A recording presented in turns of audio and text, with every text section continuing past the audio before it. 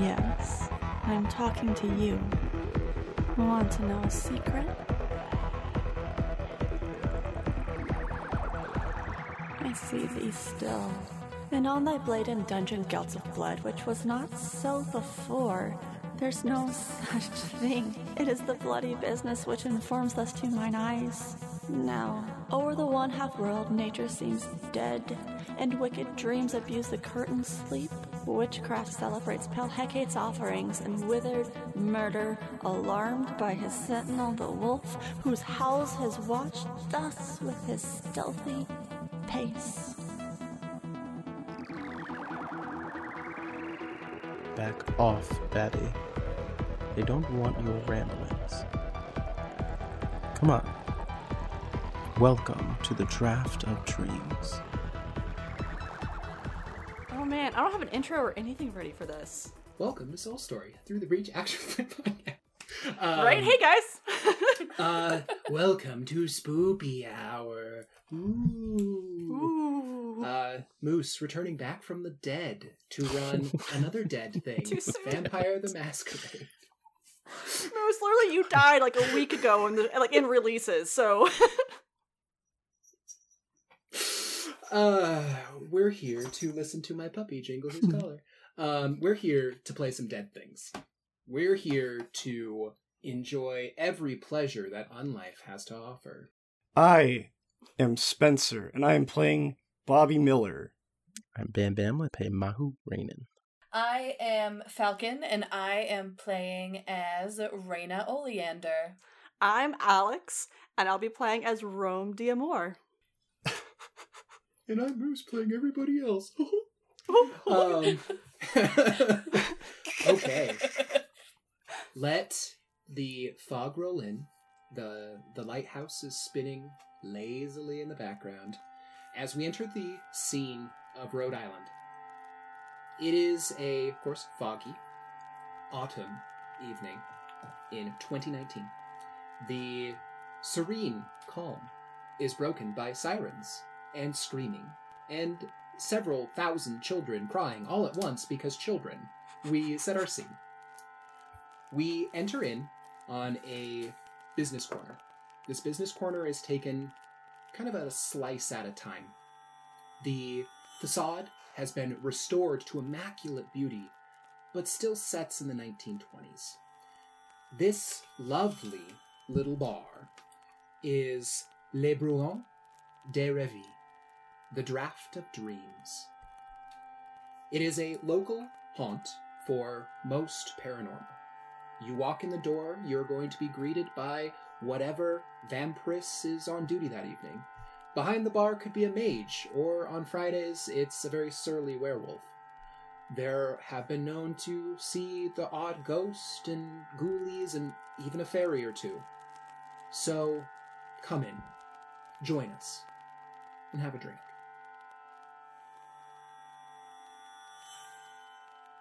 All of you, lovely victims of my story, enter in on the facade. The Draft of Dreams has, again, been around for... oh, goodness. It was established in 1909, to give you kind of an idea. It has gone through many owners and lived many different lives, but all the while being a stand-up tap room. It is where you can go get high-quality spirits for a high-quality price. Always has entertainment. You will never leave the same as you entered. Whether that be a random human walks in and they aren't human anymore. Or perhaps you walk in alive or undead and now you're really dead. So, teach their own. Yes, so in order, I believe the very first person in this building would have been our lovely Reyna, who is a sophisticate and local of Rhode Island. So, set me up there, Reyna. You walk into the Draft of Dreams, and you are greeted by the lovely Mia. Mia is a normal... those of you on the air, you don't get pictures, so sorry. But these lovely players, they get pictures. And my lovely phone camera. So you enter in this little box right here. Mm-hmm. This is the coat check area. Mia stands behind a grated screen. She greets you warmly. She knows who you are. You don't even have to exchange anything. The items you are carrying, your coat, your purse, perhaps your umbrella, because chances of rain are high in Rhode Island, are all checked very quickly. You have your own personal number and your own personal locker actually set with the staff. So you never have to worry about your belongings being rummaged through. You're also old hat to the fact that there are no cellular devices or any sort of handheld electronics allowed within the inner workings of the Draft of Dreams.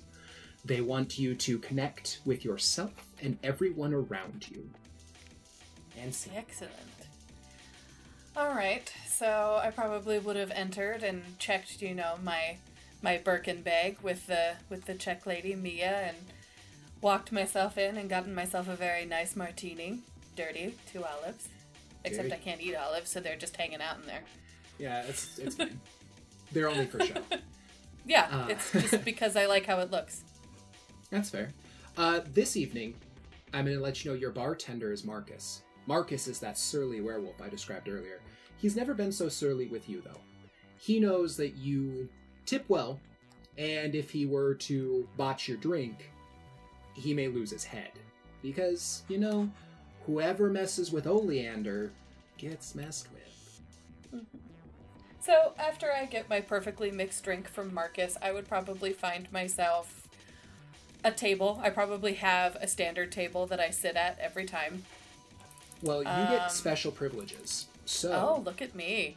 I there get special things. Private A and Private B. Which would you like to sit in this evening? I'm going to sit in Private B because I can see everything, including the entrance. Perfect. And, of course, each private booth has curtains you may either draw or open. So I'm assuming you are leaving all the curtains open so everyone can see you in your magnificence. So you get seated. There is a cocktail waitress. She notices you and she sees your drink, so she's going to leave you alone for a little while. But the club itself, it's early. You generally start because, as creatures of undeath, you can drink as long as you want. And there is a very special show slated for this evening. There are dueling DJs that will be happening around 11 p.m. Beforehand, there is going to be a sort of out-of-body experience circus act that has just rolled into town that you wanted to see. They're a new troupe. They're not very well known, but they're heralding from New York, so they must have a little bit of clout somewhere. Would you like to do anything else other than enjoy your drink and wait for the festivities? I think that she is going to sit and wait, and if anybody wants to socialize, they have to come to her. Perfect. I love it. So you enjoy your lovely, dirtiest of martini, while we introduce our first duo of the evening, which will be lovely Bobby Miller and our Mahu Rannan. You two daring devils have kind of formed a partnership of sorts. Bobby is a little more cool-headed and a little more to ask questions first before giving them the razor. Whereas Mahu, you are that razor. A very fine, sharp, poisoned razor. But you're both coming to the Draft of Dreams probably after, could be a case this evening. Wink. Could be any sort of, after a long day. It's also one of the only select tap rooms in the area that kind of cater to your kind. So this is, neither one of you are from this area. You're just kind of here on business. So you enter into this very lavish-looking building, and you're greeted in the coat room by a lovely vampiress, who gives you a sort of side-eye. And I want you both to describe to me what you are wearing. Bobby Miller is a man out of time. Since the 50s, he has not been able to see himself in a mirror, and as such, his style has not changed. This is a man who is wearing decently worn Oxfords. He's wearing straight gray khaki pants, and he is wearing a white button-down that is clean and pressed. The sleeves are rolled up to his elbows, and despite his clothes looking alright, his hair looks like he tried to comb it, but can't actually see where the part is. So there's a little bit of a cowlick. Some of the hairs are stuck together in the back. They haven't been brushed properly. And he missed a couple spots when shaving, so he has kind of like patchy little stubble going on. The world's most relatable vampire.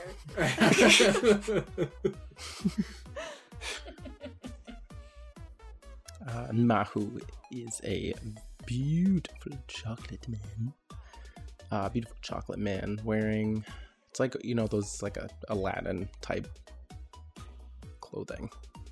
We didn't get a description of Reyna. Oh, I picked one. Reyna looks exactly like Jeffree Star, bitches. Tall, thin as fuck, stick straight blonde hair, perfect Chanel suit, bright pink pumps. Beautiful. And Love a it. bright pink Birkin bag to go with it. I love it. I love it. Oh, okay, gentlemen. Mia side-eyes you and realizes that you clearly have an air of importance, even though the one guy is maybe Malkavian, we're not sure. There's something a little off about Mr. Bobby, but she's not going to give you the general rigmarole. She, after the side glance, she softens up and she smiles, baring her fangs. And, good evening, gentlemen. My name is Mia. How may I serve you? Take a seat and a drink. Bobby is going to smile at that as he starts to remove his smartphone and his PDA from his pocket. And he's going to nod his head. What this guy says. She smiles a little bit bigger at Bobby. Now, the thought of you being a crazy Malkavian kind of leaving her. Because you notice the sign that says, you know, all electronic devices not allowed past this point. There is a threat of death. Very faintly. It looks like it's tried to been scratched off, but it was there at one point. So she gladly offers you a traditional, it's kind of like, it's a dark oak box with a red velvet lining that has a number 16 on it. And she eagerly hands it to you. And please put all electronic devices in there. I see this lovely gentleman is already ahead of me. Sir, before your drink, do you have anything to deposit? No. Now I'd like to go get my drink, please. Be my guest, sir. Tables are free seating. The bar is open. Stay away from the private booths. You are not on the list. And she pushes the button and the door slides open, kind of like elevator doors. Mahu will turn to Bobby and say, we should make our way into one of those. Bobby is going to offer a toothy grin. I imagine his front teeth are maybe a little crooked. And he's going to ask, and how do you suppose we do that? Simple enough. We walk in. And Bobby is going to nod, and as he looks across the lounge, he's going to let out a low whistle that I can't do. Mr. Bobby. Bobby. Oi, Bobby. Mr. No. No. Yes. Just you wait. Just you wait. You stop that. Bobby, you get to make me the first check of the evening. Ooh. All right. Don't fuck up. After your compatriot's lovely comments and his sort of brash attitude, as you exit the sort of entryway, you catch a glimpse of Mia, who is no longer smiling and no longer ready to serve you. I would like you to make me a perception check. Let's do it. Just straight perception, not adding anything else to it. I would like you to get me 2 6s, please. Okay. So, walk me through this, because I see the spinners, and I know we went through this, but just in real time. In real time, so I'm seeing here that you have a perception of 4. So you get to spin 4 of those spinners. And then Hell yeah. I need at least 2 of them to read 6 or more. Alrighty. So let's do it. Bam, bam, bam. For our audience at home, we're using spinners instead of dice, because that's what our card app has. Because we're cool people. Because we're cool. And dice are Yeah. jagged and angular. It's like the same concept, right? Right? Totes. Alright, so I got a 1, a 5, an 8, and a 6. Okay, so your 1 is a critical fail, so it will remove your highest success, which is your 8. So you are left with a single 6, so you did not pass this check. But, because you do have 1 success, I'm going to give you a little kernel of information. Alrighty. You see Mia tap a button underneath the counter as she's not only shutting the door, she's pressing an alternative button she didn't press prior. So, odd. But that's all you get. Well, then I think Bobby is going to step forward to catch up to Mahu, and he's going to put a hand on his shoulder. I think you just got us in trouble. And if trouble finds us, Bobby, we'll deal with it. Bobby Okay. is going to nod as he goes to sit down at the bar. What a great plan. Can we start some kind of betting pool? I think Mahu's gonna die first. Fucking rude. Okay. He's- I'm writing this down. We've got 1 for Mahu. Who else is going to die and who's going to die first? Look, it's a scary game. The black guy always dies first. It's just Hollywood law. I'm sorry. I was just gonna say, rich white women never die, so Yep. Raina's fine. I think next is gonna be Bobby because that is a pretty common horror name. Oh, you're right. Okay, Bobby. Fucked up. So, does anyone else believe that Mahu's going to die first? No. But I'll take that bet. Oh no! I started something that I'm probably gonna regret later. Sweet to live forever. Here's my thing. I would vote, but if I vote, then I'm gonna die. Okay. So we'll leave. Spencer just needs to pretend that it's not happening at all. Bam Bam, do you have a vote? Yeah. Rome dies first. All the way. Totally. Oh, okay. So we've got 1 for Roma. You're probably not wrong. Okay, cool. I like this betting game. Spencer, I give you full permission to vote later. You get to be our Okay. wild card. Okay. Awesome. And so, gentlemen, you sit at the bar. Would you like to sit? It's an L bar that is very long. To get I don't know if my camera will pick up on it. It actually spans almost the majority of the bar itself, or the whole room itself on one side. Would you like to sit on the small side or the long side of the bar? Well, Mahu would probably the short side, whatever's closest to the door, so he can see, kind of like monitor or look out to the rest of the bar, so he has a quick escape if shit goes down. Okay. Okay, smart. Okay, so we get the short side. This matters later. So you, of course, both of you get a smell before you get a sight. This smell is very, very well known to you. It is the smell of a lycanthrope. They're sort of aromatic in that way. And it's not always wet dog. Sometimes it's dry dog. Sometimes it's rolled in the fresh grass dog. Sometimes it's, just rutted the crap out of somebody dog. It's always dog. 100% of the time, dog. And then you see him. This is a hulking I forgot to give this to Brandy, but she knows Marcus. So this isn't new. Marcus is 6'8", probably 320. Huge man. Huge. Every portion of him that is not tightly contained in his black polo and Wrangler jeans is rippling and covered in hair. This man looks like a Viking. He does not look like he belongs here. He's still probably sporting the man bun way past its time. But Marcus doesn't really care, because if someone's going to tell him to cut it, he's going to cut their head off. So that's a thing.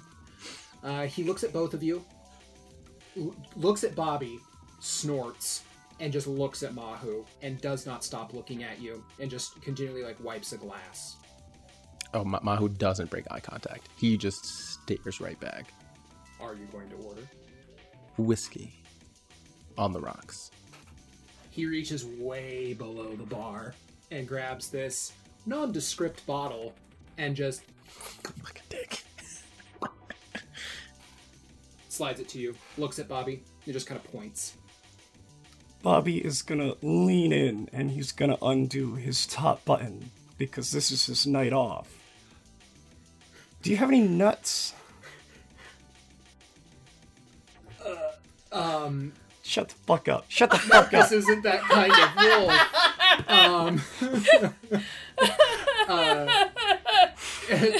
wolf. He's kind of taken aback. He was waiting for, something sheepish or, even perhaps trying to be as, standoffish as your friend. He just kind of nods and walks to the opposite end of the bar. Brings back this, fairly hefty size thing of cashews. And sets it there. It looks like they're fresh. He probably, was waiting to put that out till later, but, he gave it to you now. Hell yeah. Me and this guy were tight. So, Bobby is gonna pull it closer to himself. He's gonna offer the giant man a polite nod, and in very un-vampire-like fashion, he's going to just throw one of the cashews into his mouth and just start chewing it as he gets a focused look in his eye. This is going to take Marcus back. Like, he's almost stunned. If this giant meat wall of a man could look stunned, I don't think the muscles in his face could take any more tension.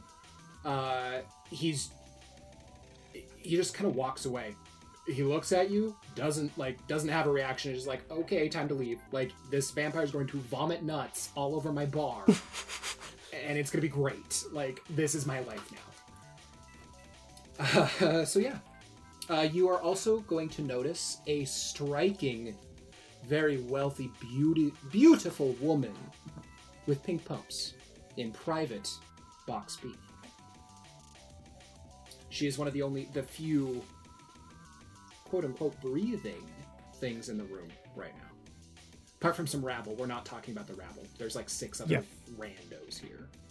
Fuck the rabble. Servants. We'll kill Gender them later. servants. Servants. Yeah.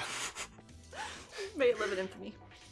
Okay. Well, gosh, I think Bobby definitely notices, because I imagine as he's chewing on the cashews in his mouth, he's slowly panning over the lounge and trying to get a feel for every face in the bar.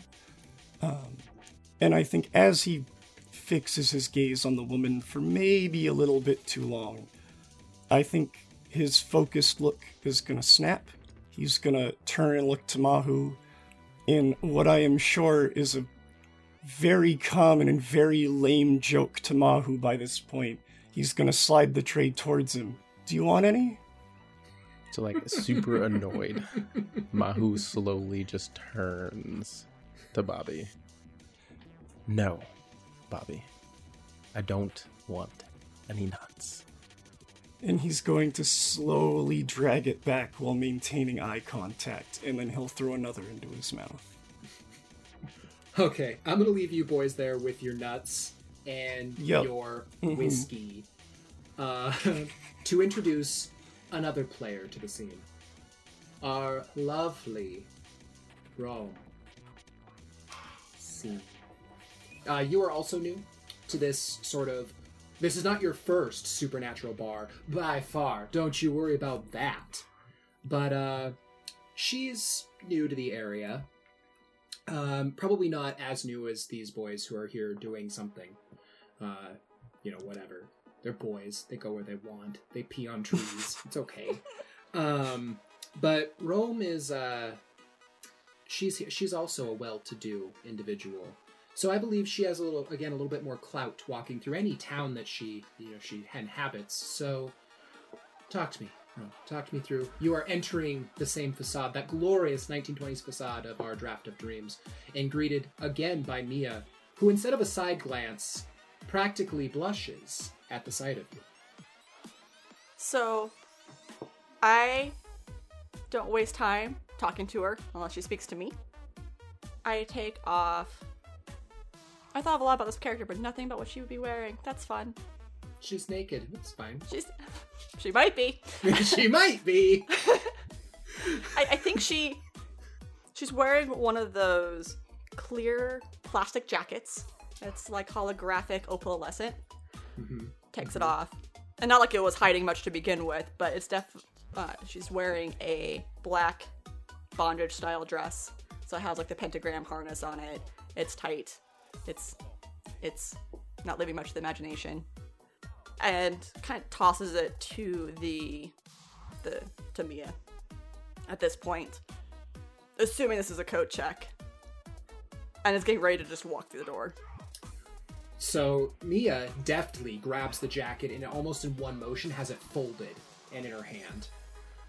She smiles and again, you know, for whatever color could be on an undead girl's cheeks, she has it.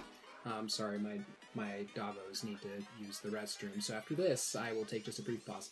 But I'm so sorry, miss, but I do need all of your electronic devices as well. You know, nothing is allowed beyond this point. Well, I didn't know that. She motions to the side, like the very large sign by the door.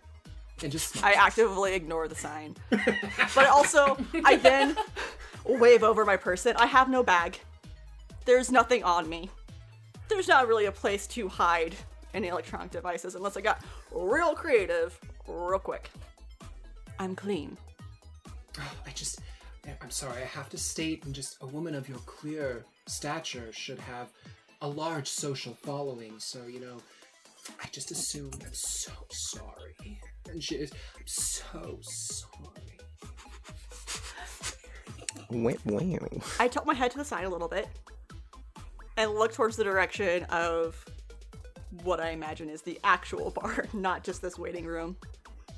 You can keep begging if you like. And then I just cross my arms and watch. She kind of bites her lip a little bit, like, oh, this is gonna be fun. She puts your jacket, and you're saying the boys were in 16, you are going to be in 19, where she puts that. Of course, you don't get a little velvet box because your coat doesn't fit in a little velvet box, but you do get a cubby. And Ooh, cubby. From underneath her counter, she grabs something and then opens up her little door into her little caged kind of room, her half cage, I would say. And she hands you a voucher. It's a beautiful embossed bronze ticket. Like it's actually like metal. It's heavy. She says, "You've earned my favor. Private box A is yours for the evening." And she pushes a button and the doors go and slide open. Rome gives an up and down look. Pretty flat affect though. Doesn't say thank you and just walks on through. Perfect. I forgot to describe Mia to literally everyone. Mia stands about 5'3". She has probably mahogany hair and bright emerald green eyes. Her undead pale skin does everything to accentuate her high cheekbones and the sort of, it's not quite a candy apple red, but it's not getting closer to like a magenta either. It's very dark, but very sultry red. Her cat eye eyeliner is always on point, and she is currently in her favorite little black dress, but her pumps are red to match her lipstick. So she's a little firecracker. She's a little petite thing, snack size. So, Rome, you are greeted with the same sort of bar scenario. You are going to see a very, very important woman sitting there drinking the last dregs of her martini in her bright pink pumps in private box B. You see the private box across the dance floor from her is private box A, where you will be able to be that evening. There is a cocktail waitress standing outside of it, probably waiting for the one person to present the lucky winning ticket. In the bar, there are about 6 other rabble, if you wanted to really get to know anybody, you can. There is the large, strapping 6'8", smelly dog man behind the bar, which you also smell before you see, and then two other very odd characters sitting at the short side of the bar, namely being Mahu and a well-dressed but slightly off man from the 50s eating nuts. Just getting them all in there. Just shoving those Putting nuts away in your like it's his mouth. fucking job. Use your teeth. No, don't use your teeth. Be gentle. Cabe Barney. Not gay. What would you like So to can do? I was gonna say, might I add a flavor for the nondescript NPCs? As Rome enters, they would turn and look as if trying to find a source of smoke, maybe. Just that innate sense of danger. And they notice it's Rome, coming from Rome. And they get just a little tighter in their packs. And whatever gathering they are, they get just a little closer and try to avoid Rome. She ekin the spooks. Ekin the spooks. Ekin the spooks. I'll go ahead or Rome will go ahead to sit at her well-earned box. The cocktail waitress, this is, she isn't a vampire, first and foremost. What she is, I don't know. Let me look at Rome real fast.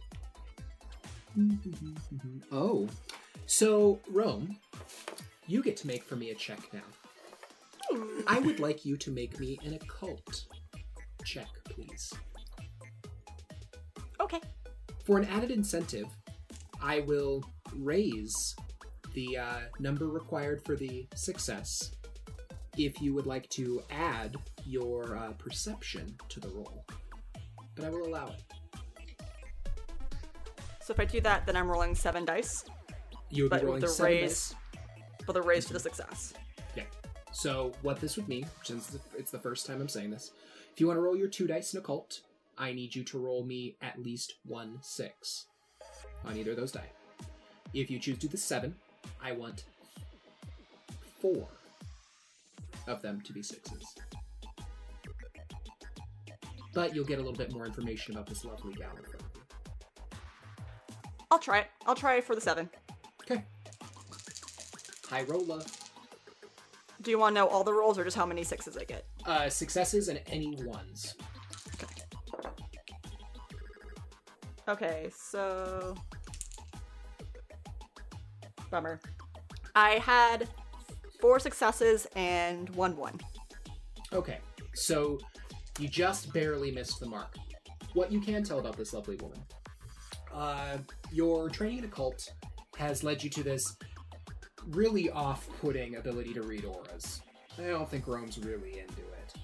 But you are going to see that she is a bright, gleaming, virtuous gold aura. This woman is very spiritual, perhaps a medium. And you now know why she belongs. She is clearly a mage, but what her discipline is, or her sphere of magic, you are unable to ascertain. She smiles warmly at you and, "Good evening, madam. Do you have the ticket for this box?" I wave it between 2 fingers. And then kind of flap it a few times, like, yes, just get it out of my hand. And kind of fling it at her. She will take it from you before you can actually fling it. Kind of do this. She puts it between both hands, spins them, and lets go. And this paper crane, this bronze paper crane flies off into the air and then goes into bronze-colored smoke. She opens the curtains for you. Would you like me to get all of them, ma'am, or just this one, the main curtain that lets you see everything? There are 3 others. Rome arches her brow at the display. Well, aren't you cute? Both will do, fine. Okay. So she will go around and open all of the curtains and sit you. Can I get you anything from the bar? At this point, I'm so used to doing eyes. Rome's gonna go ahead and look across the way. scanning the area to see if there's anyone of interest. I'll pause Seeing you that there. again. Okay. I was saying, because interest are the two gentlemen at the bar, the bartender, and the woman across from you, as well as one of the 6 rabble. He stands out just because he is trying to not stand out. And that's all the information I'm going to give you. He sits, if you... I keep trying to hear my children, and they're outside, and I don't hear them. So you are here. He is actually sitting here, all by himself at this table, trying desperately to look like he belongs. Now you may continue. Fucking stab him. Make this a 30-minute episode. Sweet, done. Sold. That's the guy. That's the guy. We gotta get him. I am. Fuck me. Oh, Rome that- points towards. Right? I'm gonna keep requesting it till it happens. Rome points over to Rain and nods. Whatever she's drinking. The lovely cocktail waitress is going to give you just a quick little bow and run off to the bar. A quick note for Mr. Bobby. While you were scanning faces in the bar, you also know that the woman in pink pumps is clearly important and someone that you should either talk to or at least know of. And you are also going to see this. You only see the man's back, but you see this man. He is really, really trying. If he could be a chair right now, he would be a chair. And he believes, as a man, he can be a chair. And he's trying very hard to be as nondescript as possible, even though he's sitting by himself. Oh, man, he's not 12 feet away from you. And he's the only guy at a single table this close to the bar. Everyone else is sitting more close to the dance floor. So I forgot to tell you that earlier. Yeah, I'll sit on that for a sec so that other people can go. I do have a quick question. No. What's about the flaw thing? Like, is that, like, does that just happen all the time? His flaw with the 3 on it? Or... Yeah, all the time. So that's, like, they're just... Mm-hmm. Do I get to pick a color? Yeah, well, I think they make a pill for that now. God damn it, Spencer. I mean, yeah, so you should probably let your players know something about you, because I was Yes, waiting for that okay, to because come I didn't know out, if that was, but, like, something that, like, he does, or if that was, like, all the time. It's all the time. Oh. That's why it's a flaw. You don't get rid of it. Nice. Okay, so the chocolate man at the bar, the odd thing about him not only is how he's dressed, and probably sitting like he's just like, please, literally no one fucking talk to me right now. The other thing that's odd about him is that his eyes are glowing. Like a very nice teal color. Can't get away from it, can you? That's fucking hot. I'm glad I know that now. It's my, like, character trope now, all the time. And Bobby blasts back in his chair. Whoa, what the fuck? This happens all the time, though. You're used to it, Bobby. Known you for 50 years. Have your eyes always done this? Yeah. But Bobby typically tells people apart by hair color. This is a new discovery. No, Bobby, you've always known this. Yeah, this is something he doesn't turn off. This is the quote-unquote boogeyman in the dark trope. You only see the I glowing love it. eyes. That's cool. Oh, that's fucking rad. That's so yeah. cool. Yeah, so we'll continue with Rome then. We'll finish out your little tete-a-tete with our lovely cocktail waitress, who has brought you back a martini. But yours is a little more lavish than our lovely Reyna, because Reyna likes what she likes. And if she wants something more extravagant, she'll pay for it. Or she'll probably just ask and get it for free. But yours is going to have little bronze bubbles. They're not really tapioca, they're probably ice.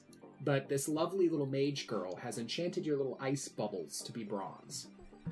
And they're not actually, they're just little bubbles that will pop and come out of your drink at random times, but it's just a flare. So it's something I can, like, fish out. Oh, I mean, if you try to touch them, they just go, and, like, they evaporate into nothing.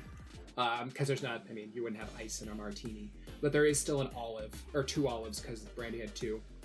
Taking out the olives, I'm guessing they're on a toothpick. I remove one and roll it between my fingers as if debating eating it. But really all I'm doing is getting olive juice on my fingers. Or martini olive juice on my fingers as I continue to play with it. Are these losers anyone important, or do I have to go mingle by myself? She kind of raises an eyebrow. Who do you mean, ma'am? Still playing with the olive, kind of flicking my hand in the direction. I can tell who the nondescript people are. Like, they're no one, they don't look special. Well, there's the awkward man at the table there. There's whoever that is over there, pointing to Rain. And then those two yahoos over there. And, well, he's the help, so I don't care. At the sound of help, that's when her demeanor slightly drops a little bit. And she gets a little more, stands a little taller. Gets a little more rigid. Well, ma'am. The kind lady over in private booth B is one of our best patrons. She is Raina Oleander of Rhode Island. I'm sure you've heard of her, being so sophisticated. Ooh. The two gentlemen at the bar, I have no idea. They are patrons like yourself. I've never seen them before, but that man with the glowing eyes is probably trouble. If you don't want your lovely dress ravaged, I would stay away. That man at the table, he's been here much longer than anyone else today. He got here as soon as we opened and hasn't moved from that spot. The poor thing may be lost. He didn't talk to anyone but Mia. He hasn't yet. And I think that's all I can tell you for now. If you need me, and she places a little bronze bell at your table, ring that twice, and in the same puff of smoke, she's gone. I think about halfway as she was describing things, Rome grows bored and just throws back her drink. Okay. And slides it to the edge of the table, assuming that she'll get another refill here at some point in the near future. Well, I'm gonna make a note about that. Waiting for refill. Yeah, fun game, guys. Let's chart a tally of how many drinks Rome has. The motley crew of the draft grows rather exponentially in the next about 20 minutes. While all of you are, Rome, your drink is as soon as you look away from it, the moment you look back, it is refilled. This time the bronze effects are nowhere to be seen. It is basic, and it probably could have been a little, topped off a little bit more, and there's only one olive. Oof. But it's there. So, drinks Rome has had is now 2. Yep. I would say, gentlemen, Bobby, you are able to eat as many of those cashews as you want, but the bowl never seems to empty. Mahu, your whiskey, was maybe at a time whiskey. What you were actually served was the weakest version of whiskey. It was the really. There was nothing else to it. Can I have a glass of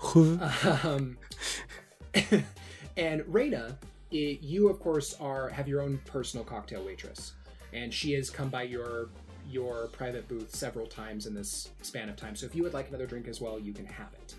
And these are pretty much free of charge at this point for you. Excellent. I order another one and give her a tip, even though they're free. Okay.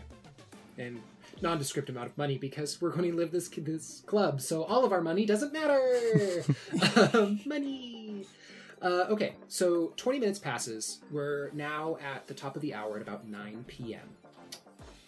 The lights begin to dim, and the soft, subtle hums of calliope music begin to play as 2 smoke machines on either one of the stages. So this one and this one, there are smoke machines that are coming off of both of them. And that's all that happens at 9 p.m. The people go from about 6 to 30 in the span of about 30 minutes, about a person a minute, and this music begins to play. Now I would like to go back into the scene. Whoever would like to engage or do something, please let me know. Well, Mahu is much like Bobby, scanning the room, not so much at people, but scanning the room at different, if the, he knows where the exit is, entry point, but as well as kind of pathways to looking at the people who seem to be standing out, kind of pathways to them and maybe other pathways out, gauging I picture like Mahu like does this often. He's in crowds of people, constantly picks out the people who stand out the most. As if anything were to break down, the people who stand out seem like they would have some play in it. Quickest route to them, but also away from them in case he needs to. Then I want you to make me a check. It will be an awareness check. I will allow you to add your streetwise in there for free this time. So that'll net you 4 die, or 4 spinners in this case. Okay. I said 4 of them. So I got a 3, a 1, an 8, and a 4. Okay, so your 1 and your 8 cancel each other out. You have no successes, so Mahu, I believe you are just very upset by the fact that this mutt served you pretty much piss in a cup. Yeah, it's a dick. And you are doing very well about scanning this room. But this swill you were forced to ingest quickly, I imagine. But yeah, that's all that's pervading your brain. You do get 1 kernel of information out of the room, though, just because I'm a good DM, and it's fine. You just had to drink, backwash, whatever you want to call it. There is a booth. We have our lovely Rome sitting in this booth. You notice that there is another one that has the curtains drawn and a kind of a rope around it that just says "Do not enter." It's got like a sign posted to it, like it's closed for some odd reason. But it is the only booth out of the 4 that is actually roped off. So, odd. Don't know why. Because you failed your checks. That's fine. Thanks for handing me the big "do not press" button. God damn it. You're welcome. Who else? Who else would like to interact before the scene changes once again? Poof, poof. Bobby, as he already did his scan around, and I think as more people started to file in, it became too much to manage. So, letting Mahu take the reins for a bit, he turned back, looking to the people at the bar and eating his nuts, and I think as the pile failed to diminish, realizing that this was magic, I think the game turned into eat a nut, toss a nut. So it's eat a nut, discreetly throw one behind you, eat a nut, throw 2 more. And I think it starts off as kind of like a little thing, but as he keeps doing it, it starts to become mechanical, and he's starting to look a bit more stern. And finally, he just kind of jerks his hand and pushes it away from him. Because fuck this stupid magic shit. And he's going to turn back to Mahu, and I imagine his fingers are kind of tensed as he's trying to, work it out. And I think he's going to lean in beside Mahu, probably without him knowing, slowly putting on his smile again. A lot of freaks filing in. It's a bad time to be a geek.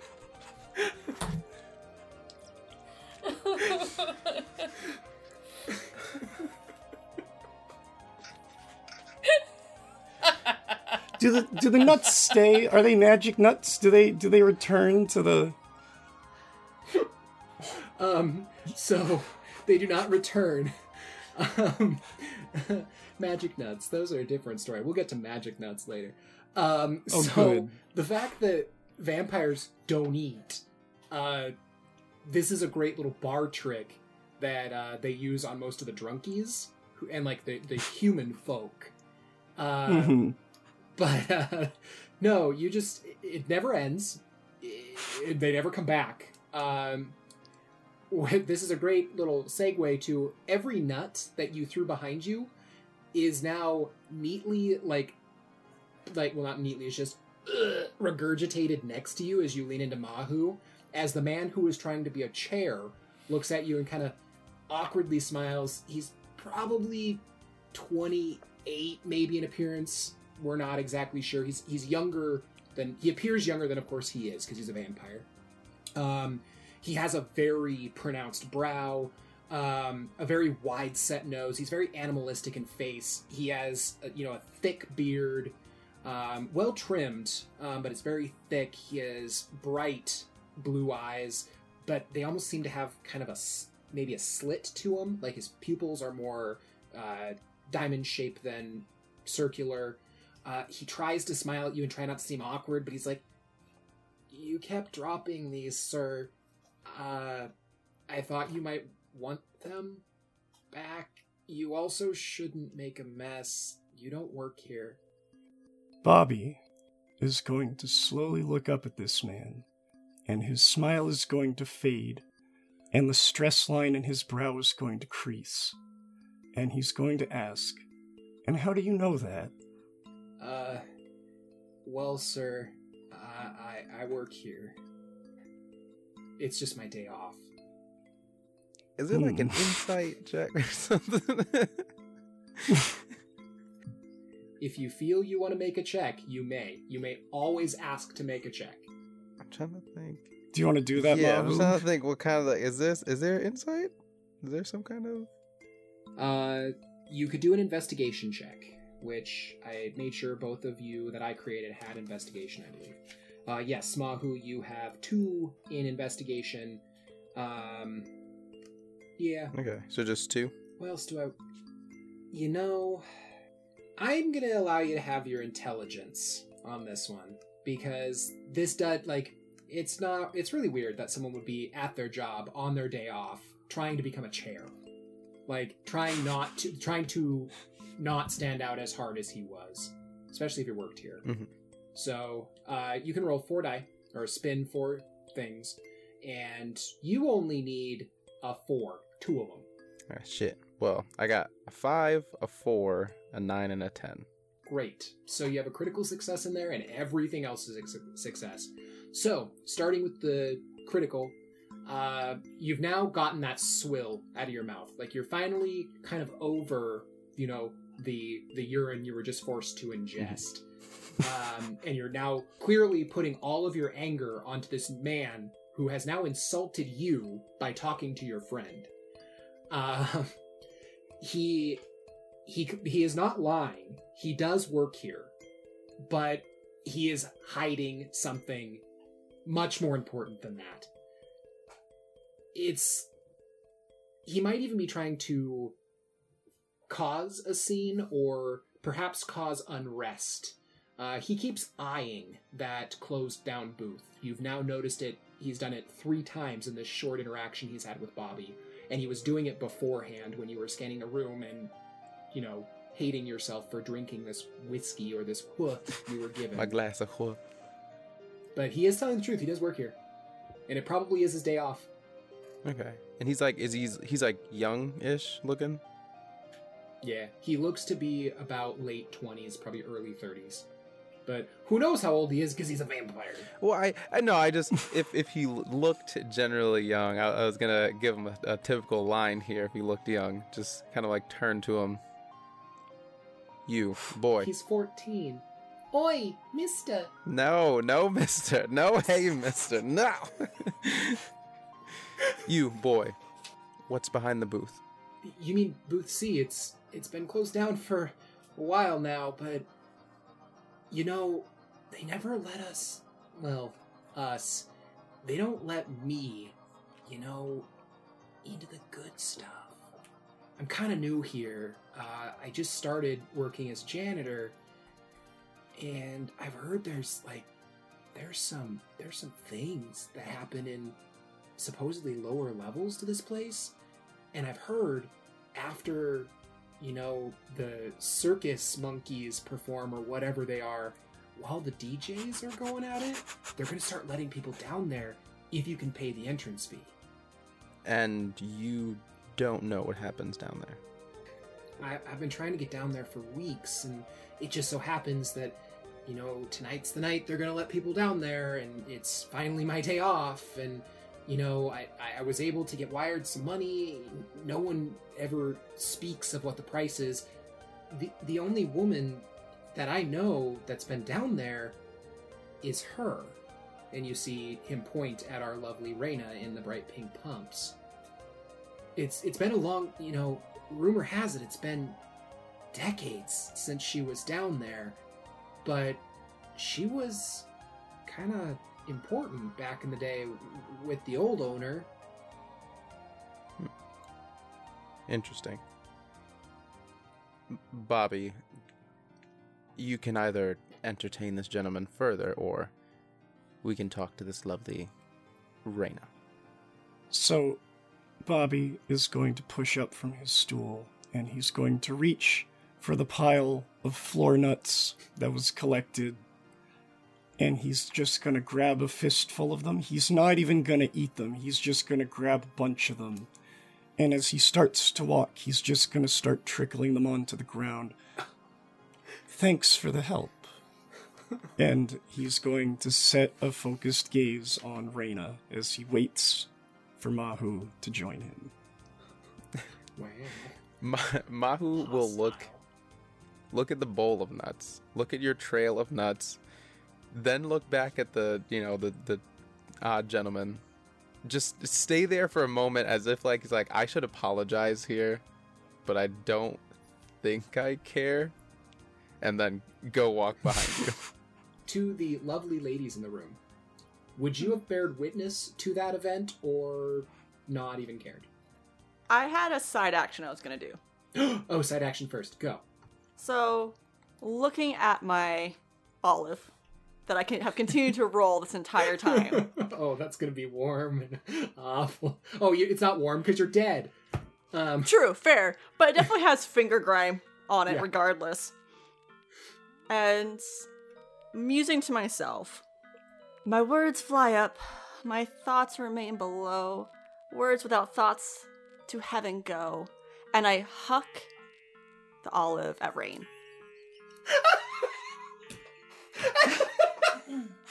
Oh, my gravy. So, Reyna is going to, and I don't know if I'll have to roll for this or not, see what is happening and then just gently move to the side so you miss. And then she goes back to what she's doing. She doesn't make eye contact with you. She has no time for you. Okay, Miss Reyna. I would like you to first make for me a perception check minus your awareness. Okay. First time we're doing a minus. Because if you were not paying attention to, if you can't give her the time of day, I don't believe you would be as astute on her olive throwing. Okay. On 3 die, I would like to challenge you to 4 fours. To 2 fours, please. 2 4s? Okay, so I got a 10, an 8, and a 5. Sweet. Cool.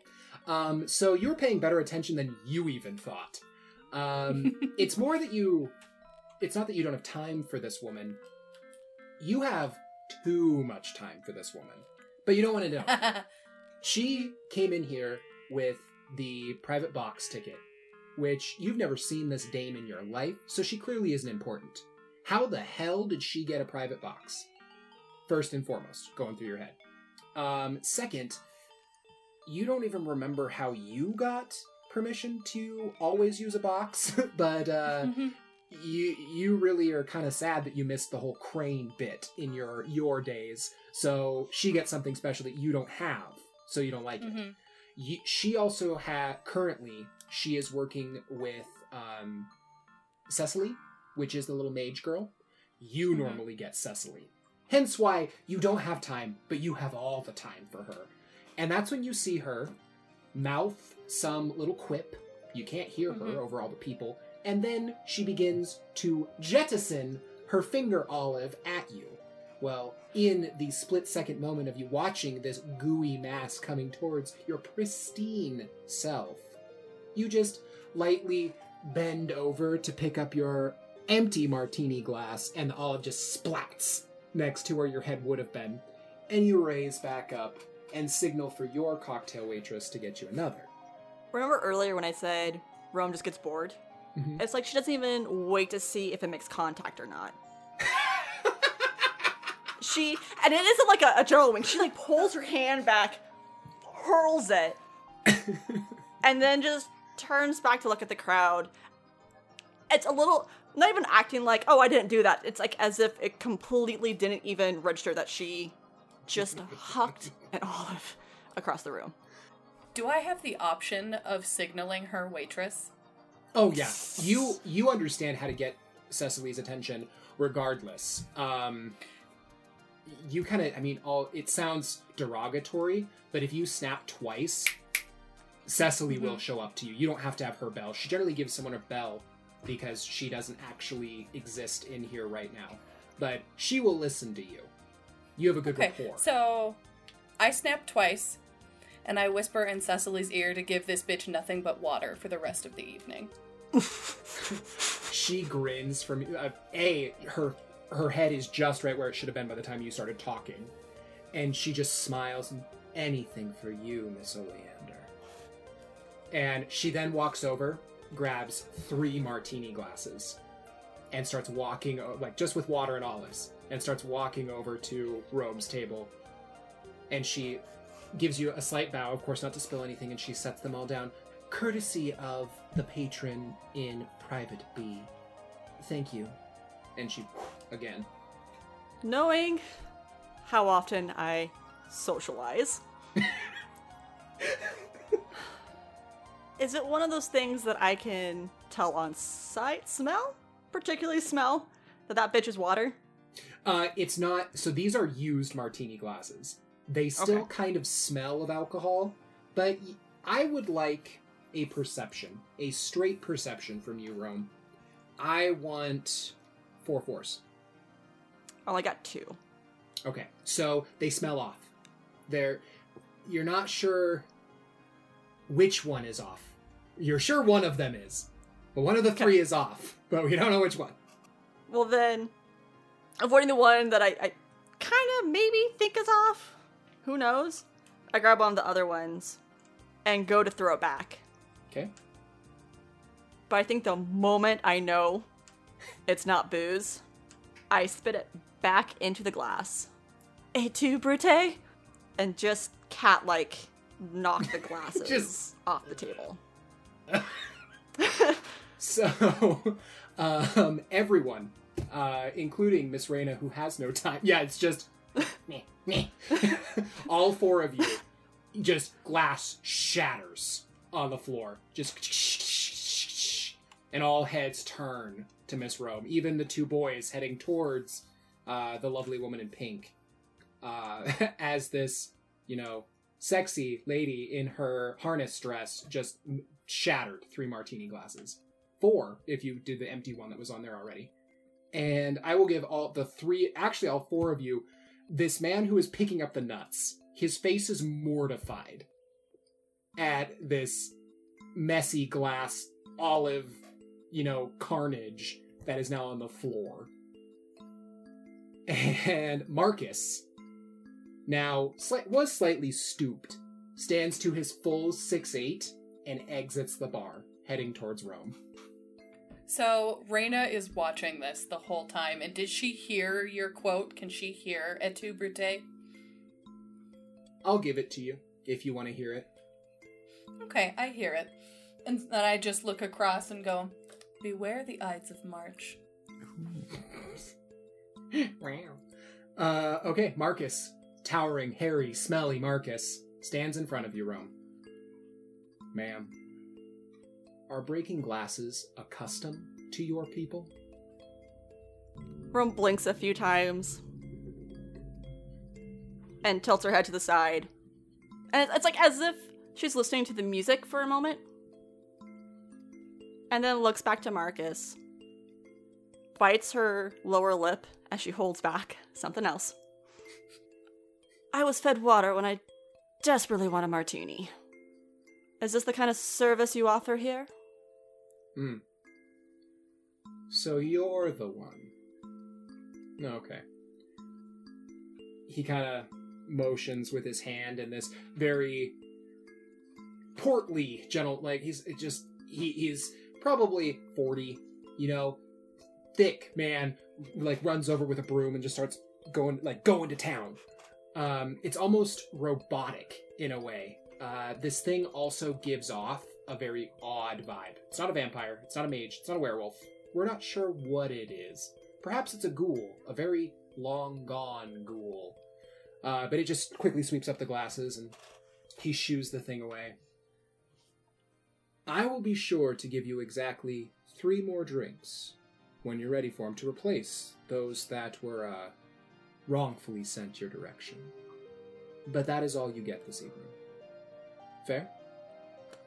At this point, Rome drops chin to palm and tries an innocent look.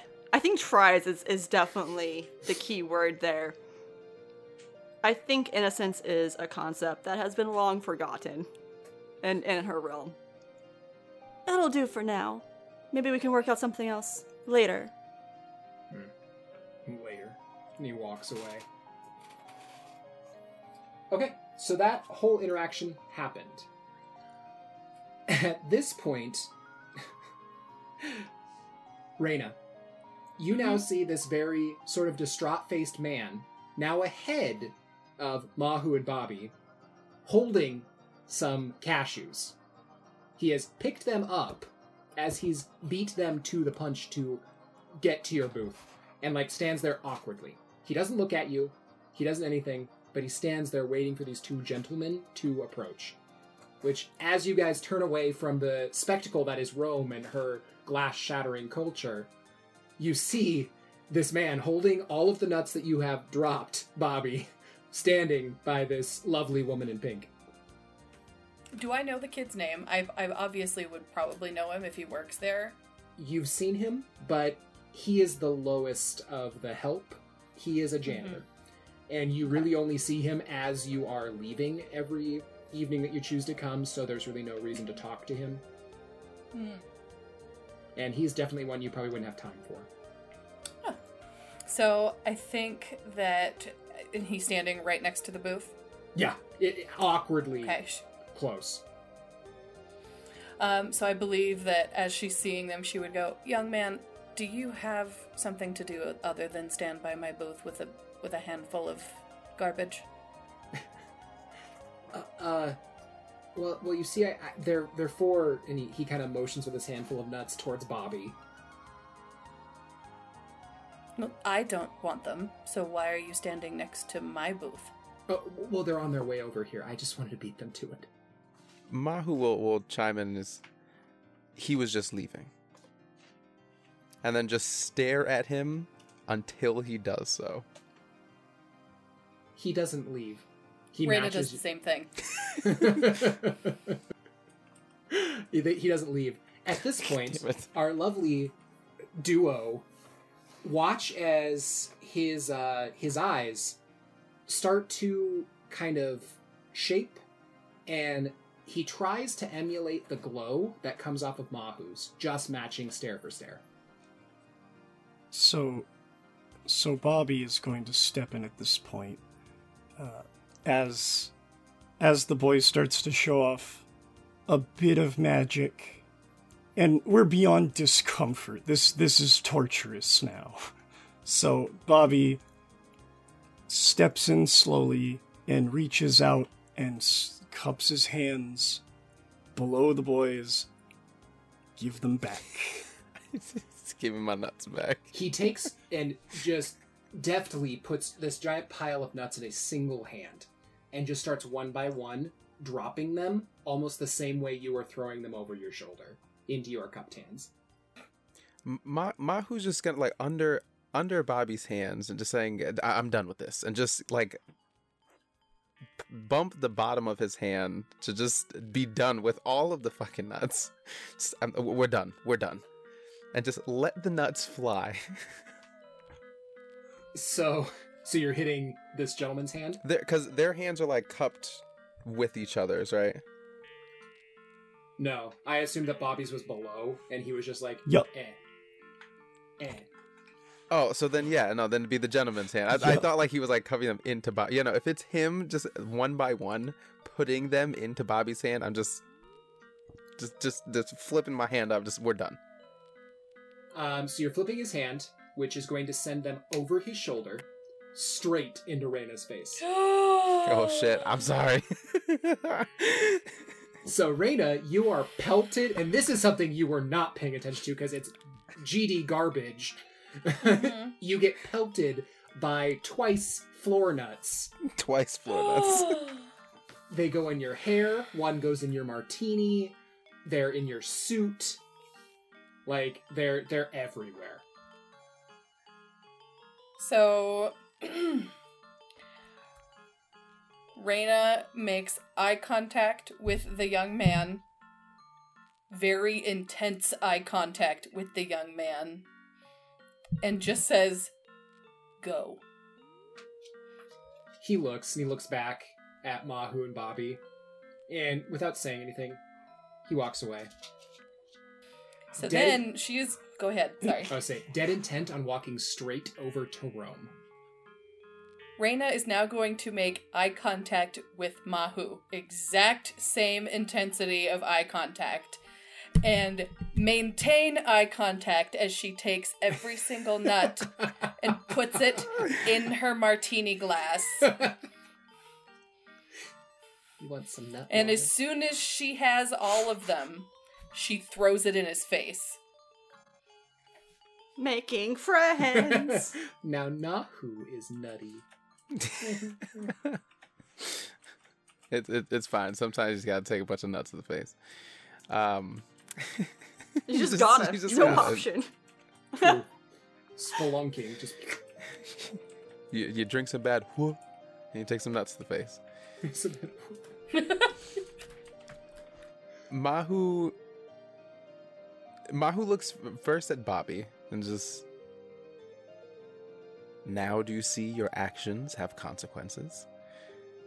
Then looks back at Reyna. I was hoping we'd have a chat, but this spectacle seems to have gotten us a little off track. Actions do speak louder than words, sir. Yes, well, Bobby was just about to apologize for his display. At this point, Robert Miller turns his head and looks to his partner with a fading smile before looking back to Reyna and putting it on again. Actually, I was about to ask you, what's beneath this place? Reyna, this is part of the information in that 100 years you have lost. This is, a lot of people have talked about your held soirees you used to book the second floor of this place. That is actually, like, it was at one time, this is Falcon knowledge, not Reyna knowledge, but this was once a very grand opium den below the speakeasy. And so there were blood orgies, sex, drugs, rock and roll, everything down there. And you used to book things down there. You were the belle of the ball most of the times. And everyone has talked about your soirees, but you don't remember any of them. So truthfully, you have no idea what's on the nether floors. Okay. Well, sir, why should I tell you? Because he asked. So at that, at Mahu's comment, Miller's just gonna reach over and, like, pat the back of his hand against Mahu's chest, like, see this guy. So she's gonna look at Mahu and she's gonna look at Bobby and say, you know, you catch more flies with honey than you do with vinegar. And to that, Bobby will say, I'm afraid all we've got today are nuts.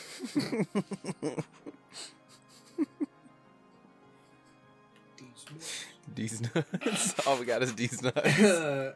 I'm gonna diffuse the situation real quick. Like, this is when suddenly, Reyna, you feel the cushion next to you slightly depressed, and it feels off because only your butt should be sitting in this booth.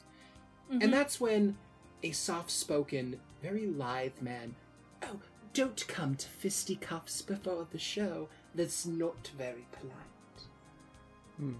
Love him. As anyone who chooses to turns to see this man. He is the human or undead depiction of a twig bug.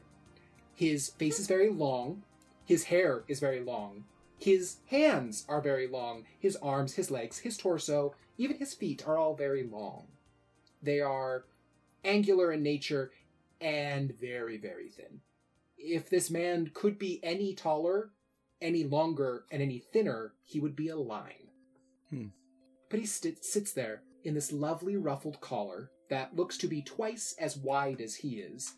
This kind of bon voyant, lovely little ruffled coat, these cute little sequenced bloomers, and his tights with his patent leather shoes. He has classic clown makeup with his lovely beauty mark painted on. And he just sits there, just calmly asking you to not.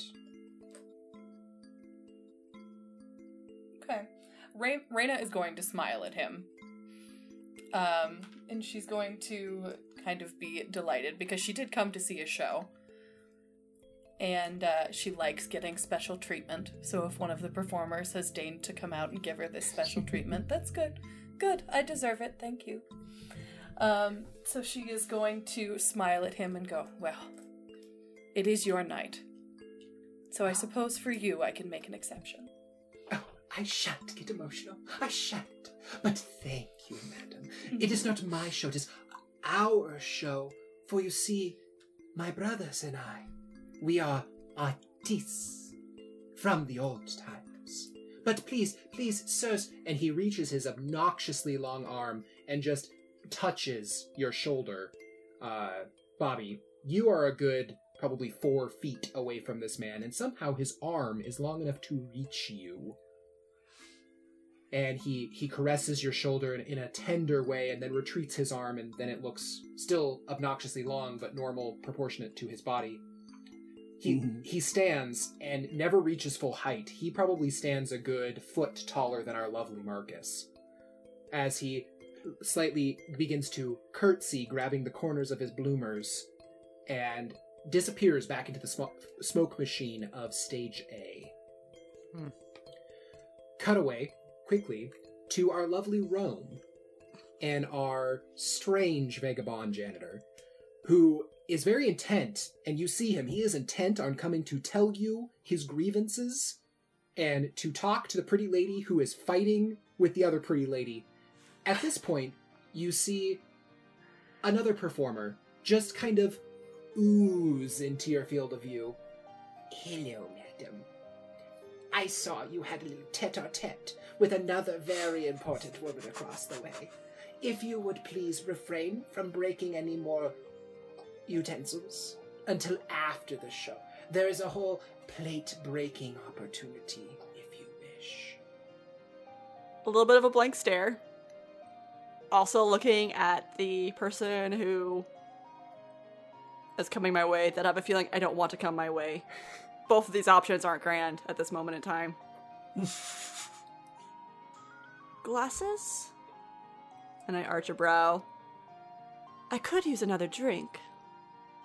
And then, I wave my hand as if they're the waitstaff. He then, now that you've actually encompassed him, he is much shorter. He's probably 4 foot nothing, but still stick thin. And he bends in close and he kind of waves at the drink and he's, on the wings of fairies, mark the whispers of the lords. And curtsies in the same way. And disappears into the smoke of stage B. And now that other man is just standing here dumbfounded, looking at the space where the man should be, looking at you, looking at the space, looking at you. That's enough for Rome to kind of lean forward and watch as the performer disappears, but then snaps her attention back to Vagabond Janitor. What do you want? Well, you see in his hand, he's carrying another drink for you. The exact same martini, and he sets it down. It seems I need to talk to somebody else. You see, you're the second most important person here, clearly, and I need a favor. Rome slams back this third drink. It's real. It's good stuff, too. It's top shelf. One of your 3. You have 2 left. Yes. And she sits a little taller. Well, have a seat. I'm bored anyways. He calmly sits down. Entertain me. Well, I'm not one of the performers. Ma'am, I could show you a card trick, though. And he pulls out this very old, very disgusting-looking deck of playing cards. And he starts shuffling and going to town. And he fans it all out on the table, and he's like, pick one. Rome holds her hand out over top of it, but then just makes eye contact. She's not going to pick one. She's just going to keep acting like she's going to pick one. You said you needed to talk? Oh, yes, a favor, ma'am.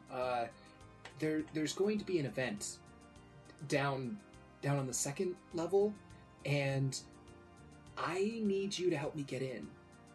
You see, there's a price to get down there, and I thought perhaps it was money, and I brought a lot of money, so if it is, I can pay for you, but I need to get in with someone important, so I need you to say that you're my date.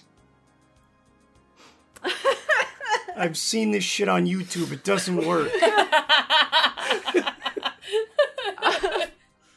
Rome quickly abandons the cards and jumps up from her seat and reaches out for his hands to like have him stand back up. He stands. And she gives him a once over. Like, what is he wearing? He's wearing a very clean, oh god, I lost my verbiage. So he's a black polo. It is perfectly cut to his frame. He is probably average to muscular build. He's wearing the same sort of Wrangler. He's pretty much in his work uniform. He's got a black polo, Wrangler jeans. He's wearing a set of well-worn cowboy boots. He is wearing a Tiffany ring on his right middle finger. He has a Rolex watch on the left wrist. He's very clean, very well mannered, very well dressed, but he kind of wears it like an act. Whereas he was this man trying to become a chair and not blend in, even though he wears these things, and he's clearly like there's something off about it, but he looks okay. Looks okay. Mm-hmm. All right. Nay, Faith, let me not play a woman. I have a beard coming. And she grabs his jaw and like turns his face left and right before releasing him. I've got nothing better to do tonight. Perfect. Do you need another drink? I'll get you as many as you want. And this absolutely predatory smile breaks. And she gives his cheek an extra squeeze, maybe just a little too hard. You'll make an excellent date. He starts to walk away and he stops. And he's like, it was the Queen of Hearts. That was your card. And he walks back towards the bar. Did he leave the cards? Yeah, they're all in a fan still on the table. Using one finger, starting at the far end, gonna flip them over. They're all the Queen of Hearts.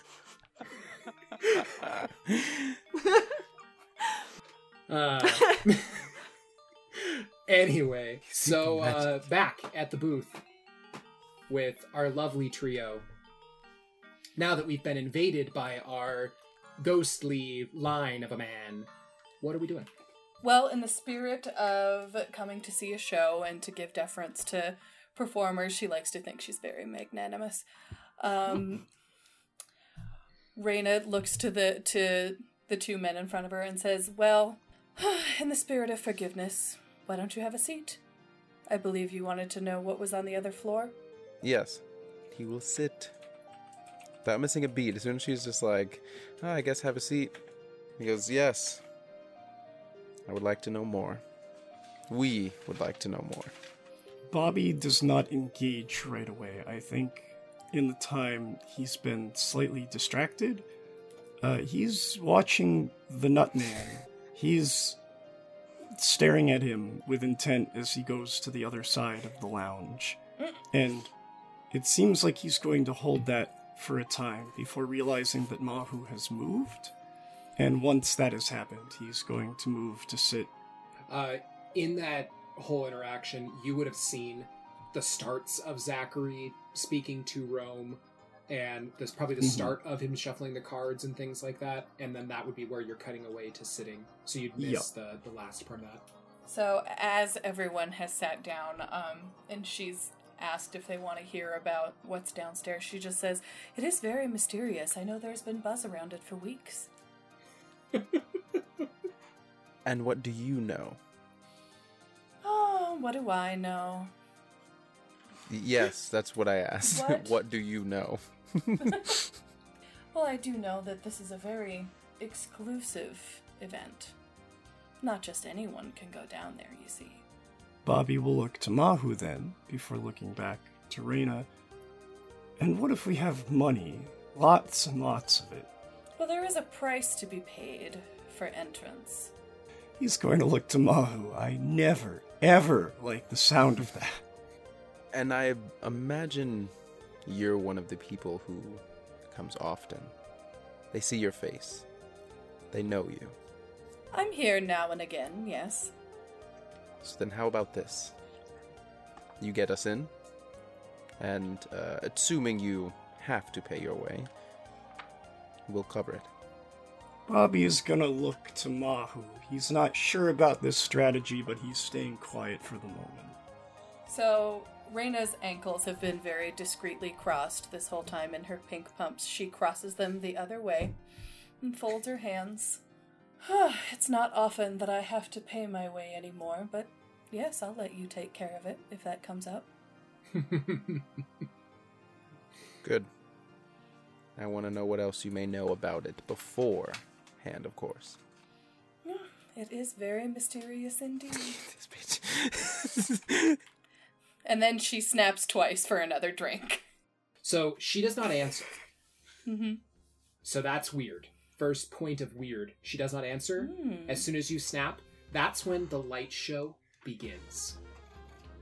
And the smoke rolling that has been rolling through here has now become thick, that the lights and lasers dance and create these spectral illusions of, you're now seeing ballroom dancers slowly spin between the tables, or at least the illusion of. The calliope begins to roar a little bit louder, a little bit brighter, and on each stage, two men stand.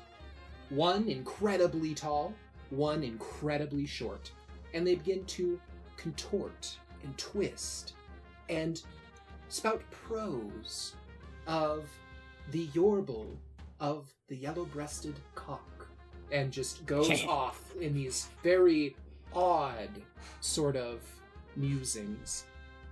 And as they contort and twist, and they begin to mold, as if to become one person with two heads, and 4 arms, and 4 legs, and then suddenly no arms, and all legs.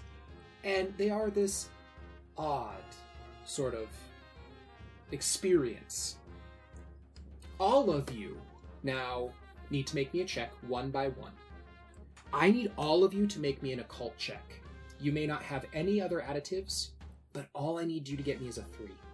A single 3, no matter what your occult is. That's a 5. I had 2 successes.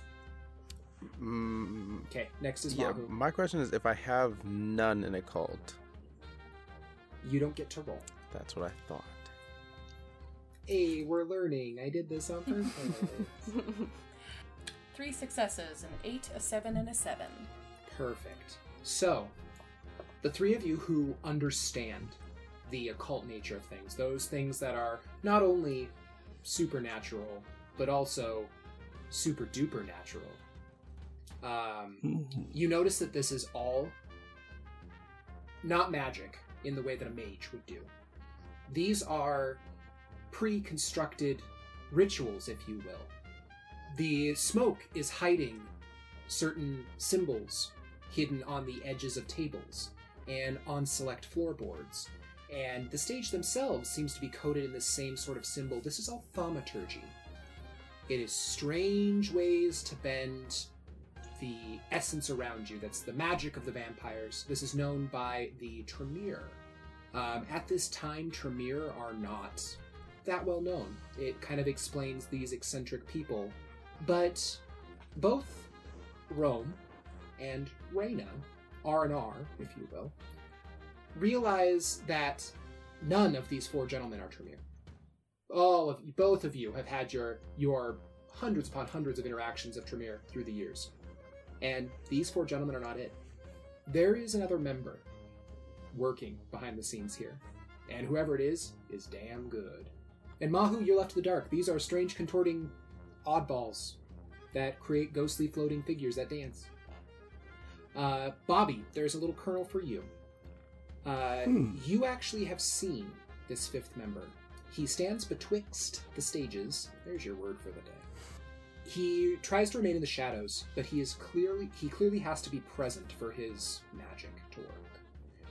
And he bears a resemblance only in his eyes that you've seen somewhere else. They bear a very striking resemblance to our vagabond janitor that is now sitting with Rome, who has brought her 6 beverages, by the way. She getting fucked up. He didn't tell the barkeep who they were for. They're for him and his friends. Good man. Do vampires get drunk? What is the mechanic on this? Oh, I'm gonna have to look that up. Give me a hot second.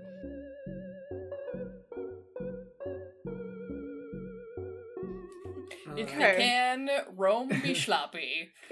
Rome be she a sloppy girl. So, like, that's... She'll be white girl wasted. She's sloppy chic, thank you. She puts the hot in hot mess. Okay, so the vampire subtracts 1 from dexterity and intelligence dice pools for every 2 drinks worth of alcohol. This effect fades at a rate of 1 die per hour. Woo! So you'd be up to 4 die missing from intelligence and dexterity if you finish all of them. Woo! Oh no. I think if there's a show, they're gonna probably be gone here soon, but they're definitely not all just being thrown back. There's the first one will, the second one. At this point, she's 4 drinks in. She's feeling it. She's feeling it. Okay. But there's still 5 on the table. They'll each have their turn. Okay.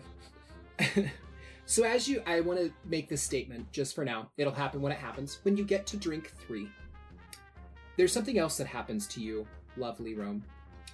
You feel your body kind of dull. This isn't a drunk dull. This is just relaxation. Relax, just do it when you want to get to it. And you relax to a point of, Alex knows that Rome's been drugged. Rome thinks it's just a great experience. Okay. Roofies are bad, kids. So the show, the spectacle, the illusion cascades across the group. You all see amidst the smoke, there are still 20, 30 people meandering in. It just continues, and suddenly they're on silks, and suddenly they're a single entity, and they split back into their 4. And all the while, prose are being spouted that seem to resonate with a member of the group in a very special way. And they're just... It seems like total insanity on the stage, but choreographed, gorgeous insanity. And at the point where the show breaks for intermission, you don't know what happened. They were performing. The lights are still going. The smoke is still residual, but the performers are gone. And suddenly there's 100 more people in the bar. It's now standing room only. That's where we're going to take a quick cut.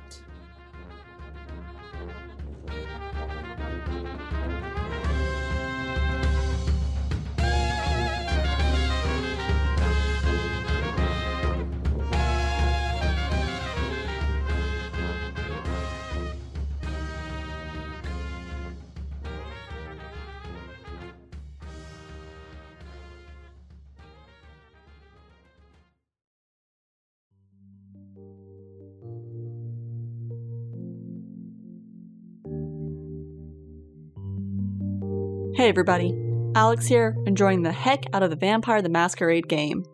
We knew almost immediately after Dark Carnival in 2018 that we would be playing in this world, and it didn't disappoint.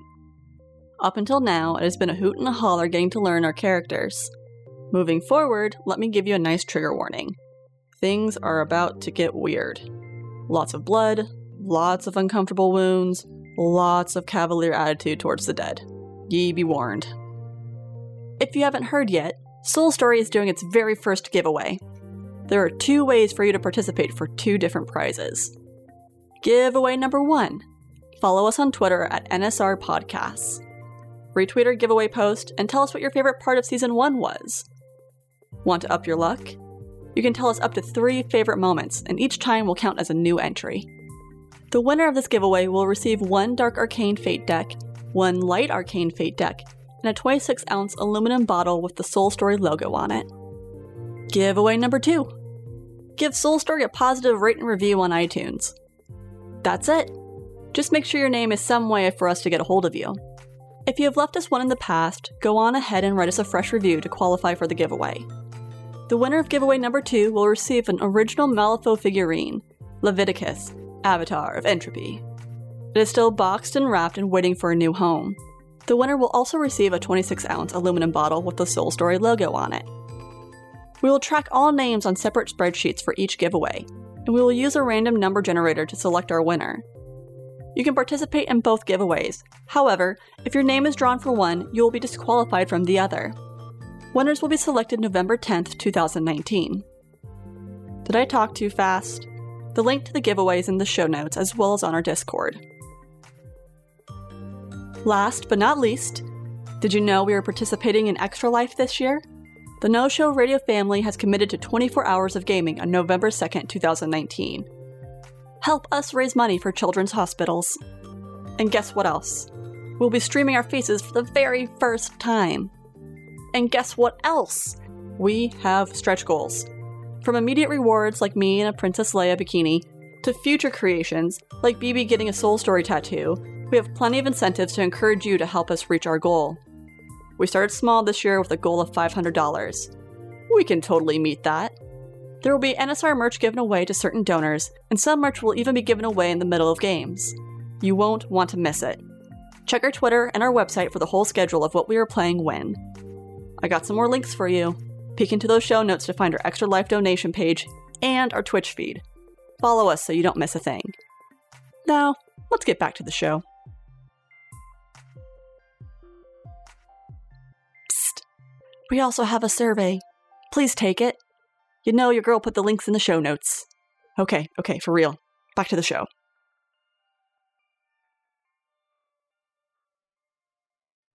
Okay, guys, welcome back to the Draft of Dreams. The act ends in an abrupt stop, where suddenly our actors are missing. Again, the lights, the smoke, the people, even the crowd who as the newcomers were enjoying what they were seeing and are all shocked. Werewolf, monster, vampire alike are stunned at the sudden ending of the show. And then a scream is let out. Mm-hmm. A scream and a whisper and then a murmur and then a shout, and everyone is looking to the bar. On the bar, stretched out, kind of draped like fine fabric, is Mia.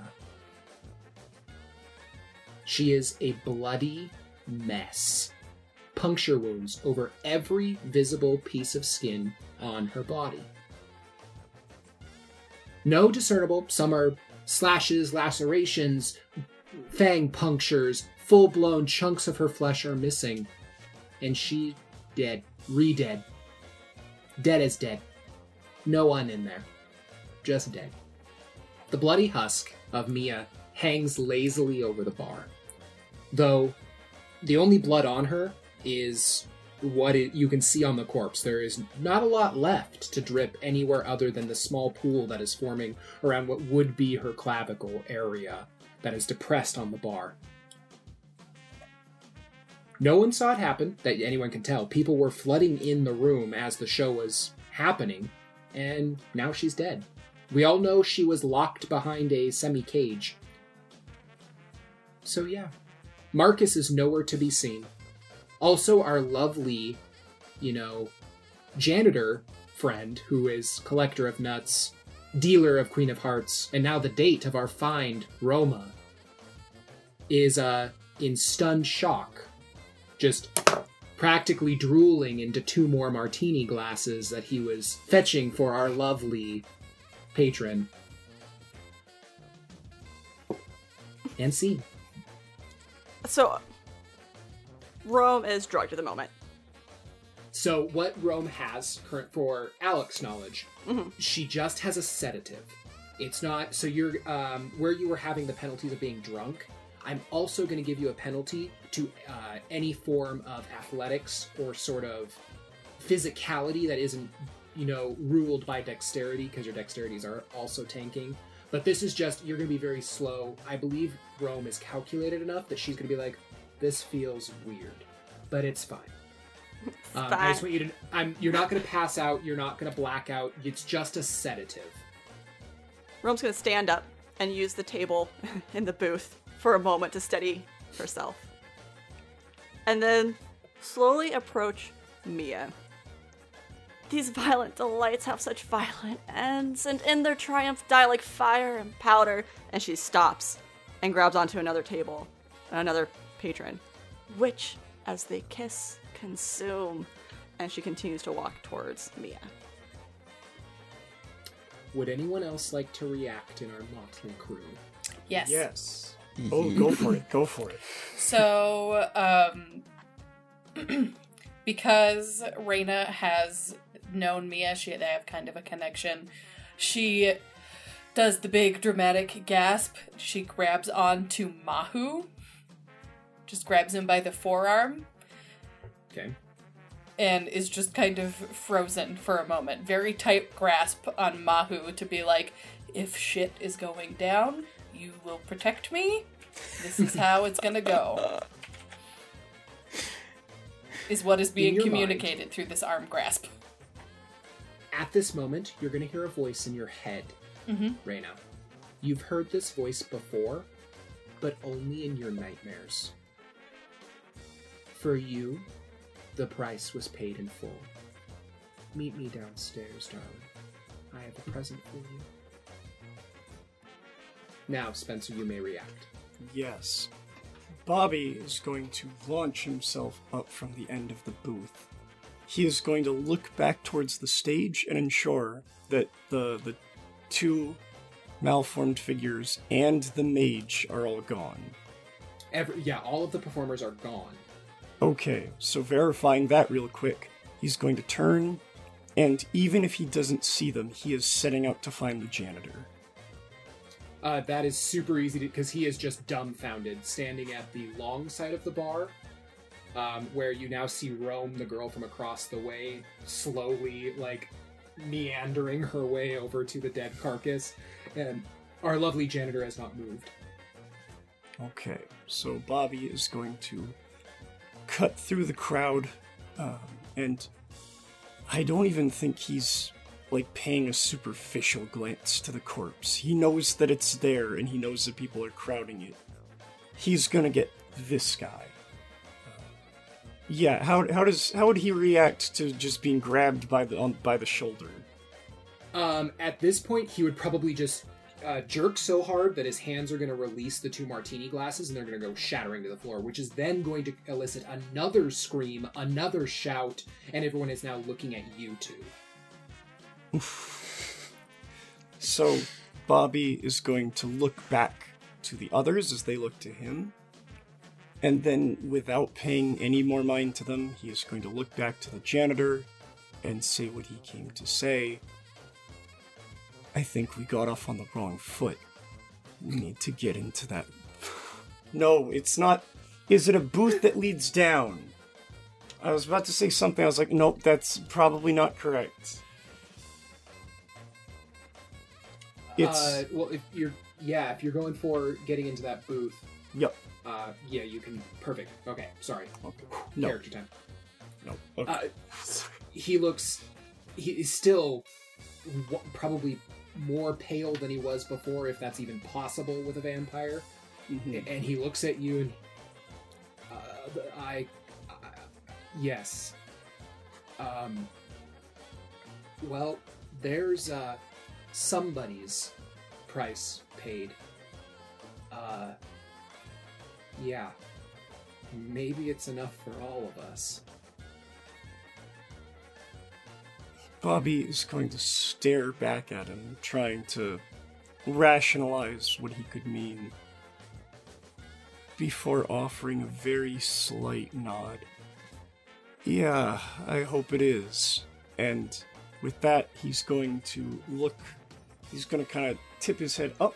He's not a particularly tall guy, but he's going to try and look over and past the crowd, back towards Mahu and Reyna, before not really guiding. It's more of like holding him by the shoulder and like swinging him around to like push him in that direction.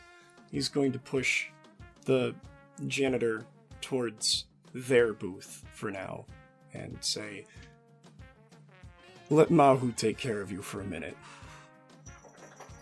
He's going to protest as much as he probably can at this moment. He's like, but my date! And he reaches out towards Rome, who is, of course, farther than arm's length away. So to that, Bobby will look back towards Rome, and I'm guessing by now he sees that she is not well. She's teetering. I mean, she's lost in Wonderland, if you will. Now, would there be any check, and maybe this is pulling too much from out of character, but the way that she's moving, would she strike Bobby as, like, oh, she can't handle her liquor, or, oh, this bitch is drugged, she's in trouble? I like your forward thinking. I would like you to investigate. I want you to roll your investigation for me, and you will need to get me a single 2. Okay. That is down here. Okay, so investigation. Dope. Beat. Uh-oh. Oh, no. 2 1s. So it doesn't even Wow. fucking matter. Ouch. Wow. Okay. It's okay. Bobby is too concerned about, well, his investigator skills are kicking in. His spidey senses are ablaze. He has a corpse with an unknown killer. A lot of suspects. He's trying to make nice with probably suspect number 1. There's a lot going through your head. It really looks like the girl has had way too much to drink, and you're not exactly sure what that threshold is for vampires. But she has seen it, licked it, and gone past it. Like, no. So yeah, she is teetering towards that corpse.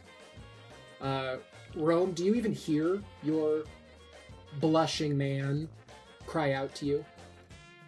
Yeah, no, I just did a high-low roll to figure it out. And yes, she can, and it's enough to give her pause. Okay. Again, there's this beautiful display in front of me. So close yet so far, but I stop. And I look over my shoulder to see the other pair, almost deaf to the noise around. I was kind of crashing back to reality as I see the other 2 behind me. He's going to, again, reach out to you, like, to endeavor you to join them as he's being hastily drug away to this other booth. Like, my darling, touch me. Don't let go. This door is big enough for 2 of us. Can Oh, shit. Go ahead. sorry, can so because it's Mahu. So Mahu's gonna stand up, and look at the this little, and just almost like eye locked, definitely in Rome's direction. But you can tell he's not looking at Rome, but just without like blinking, just looking forward. You sit. I'll go over to her. And just almost trance-like, he just dead set on where she was going. And Okay. We'd like us some dead bodies here. so, because Bobby and Mahu have been together for like a long time. Like, I'm trying to think what things he would know about Mahu. Probably a whole bunch. A whole lot. So then this probably would seem familiar to Bobby. Mahu's almost salivating as he is just so eager to walk over. Oh, shit. Oh, dear fucking God. Is that your flaw? Oh, fuck me. God damn it. Okay, I guess we gotta deal with this now. So now that Mahu has left the booth, Raina is going to take this opportunity to listen to the voice that just was in her head. Yet there's a dead body. That's great. That's cool. But the voice that was in her nightmare speaks louder than that. So she's going to try to zip it over to this booth so she can go down to where she was supposed to meet, whatever. The bitch better not leave. Okay. There is no way to get between this motley crew of moving pieces to the booth. It is across the dance floor, through the tables, through the crowd, kind of adjacent to the body. You would make a very large scene, being such an immaculate woman. I will say, as you are eyeballing the straightest and easiest path, you do see a small piece of folded paper on the table next to your empty martini glass. She's going to take it and open it. Unfold it. There are a set of fingerprints and just the words eeny, meeny, miny, mo. Interesting. So, Raina is going to discreetly fold it back up and put it in under her shirt, like in her bra strap, almost. So it's right next to where her heart would be. Oh, thank you. It has a very strong sense of loam. Now that you've gotten it up to your face, it's very much like grave dirt smell. So, okay, it's good to know. So now that she's hidden it away, and I don't assume anyone saw her pick it up. If somebody did, they're like, "Oh, cool! She's putting her cocktail has a paper napkin in her bra." Yeah, weird, cool. broad. Maybe she's hot. Like, dab that titty. She's got the vapors. She's got the vapors. So since there's no way for her to discreetly make her way towards that booth, she's gonna start to, like, sidle towards the body to see if there's a way that she can move with the crowd to get her into that space. Okay. So everyone is just moving in this great little circle that I'm watching now. So we've got Bobby, and his name is Zachary, but you guys don't know that. We've got Bobby and Zachary moving to the left over to Raina's booth. We've got Raina moving away with Mahu towards the body, and Rome kind of stuck there. Like, I want it, but I don't. I want it, but I don't. So, as if on cue, suddenly the, lovely dueling DJs begin their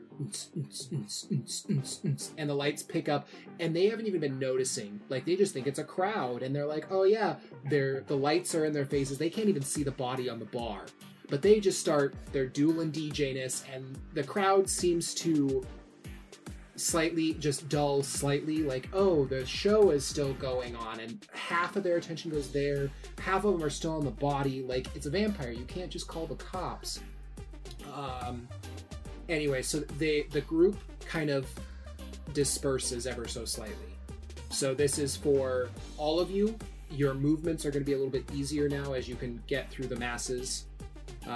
You also have a little bit of noise cover, but it's also going to make talking to anyone other than someone right next to you very hard. Mm-hmm. So continue with whoever would like to continue. How close is Rome to the body? Oh, if she wanted to, like, just stretch out, she could just dip her finger in one of those wounds and just, like, oh. So Mahu, almost forgetting that she's there, walks just beeline to the body. And almost forgetting that it's definitely way too loud for her to hear him. So, I mean, he's gonna, like, I guess, say it, but it would be muffled by the music. But not making eye contact with Rome,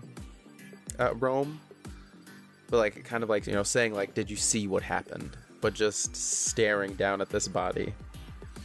And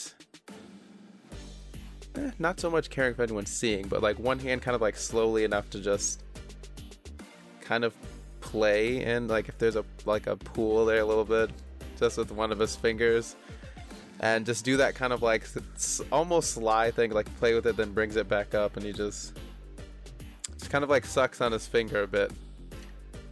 Which type of wound are you going to do that to? Well, is there any of the blood like pooled at all, or is it all? You'd have to like go and like get in there. Like you have to go underneath it. There is such a minute level of blood leaking out of this corpse. Like you would have to like practically pick her up, like finger paint a little bit with what's there, and then go. Oh.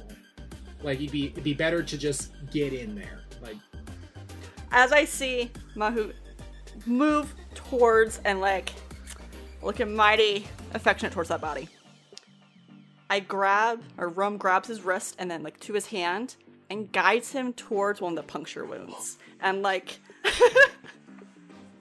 using his finger to stab instead of hers. Welcome, brave Duke, thy friendship makes us so fresh. And boop! Right in there. Okay, so would you like to go to the obvious fang puncture wound, the knife wound, or the other bite? The first puncture wound. Okay, now Bam Bam, you can pull your finger out and suckle on it. Now that you've had this woman caress you into violating a body. So then this, alright. So as the caressing part and whatever she says, I imagine he doesn't really catch a majority of it. Just like with the kind of like his hand coming back out, just like darts over and just like if she's looking at him, eye contact, and just almost just eyes like bugged out, and he just like, who is this woman? So as you, the sensation of the little bit of blood that would be on your finger touches your lips, there is a distinct tingling of poison. Due to your clan, you have an innate sense of poison, as well as your strongest discipline is centered around poisoning. This woman was clearly poisoned before she was eviscerated. And a poison strong enough to kill the kindred is something all its own. Okay. I feel like that would take him out of like his trance a bit. Like he's so captured in it, then tastes the poison. It's like, whoa, wait, what the fuck? He's kind of like does one of those, and then looks back to her and that very trying to have a conversation with someone on the dance floor. Poison. She was poisoned. Rome, I need you to give me an intelligence check right now. I got nothing. Uh-huh. So, Bam Bam, the words you are saying are nothing but movements to her. You believe what he could be saying could be prose, for all you care. Mm-hmm. Perfect. Yeah. I was gonna say, she probably is imagining a whole scripture. Oh yeah, it's soliloquy back to meet yours, and She is reaching palm to palm for him, assuming it is Pilgrim's Kiss. Oh my god. Which might look like a high five. No. Poison. He might accidentally poke like her hand because like poison, and she's so just. No. Poison. He'll like take her by the shoulders, turn her towards the body, point, then like have her face him again. Mime the best he can. Like I'm just like poison. at this moment, Rome, as you're watching this lovely chocolate man profess his undying pilgrim love to you through beautiful soliloquy, just the sweetest honey voice in your ear. Don't you want to know the truth, sweet wailing child? I have a gift.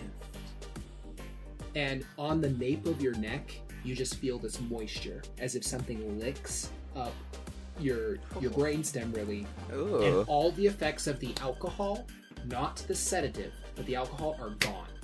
So she's full. All of your dice pools are restored, and you have your cognizance, just not your physicality. I'll say, like, you're still slow, but your mind is no longer any more clouded than it normally is. fair.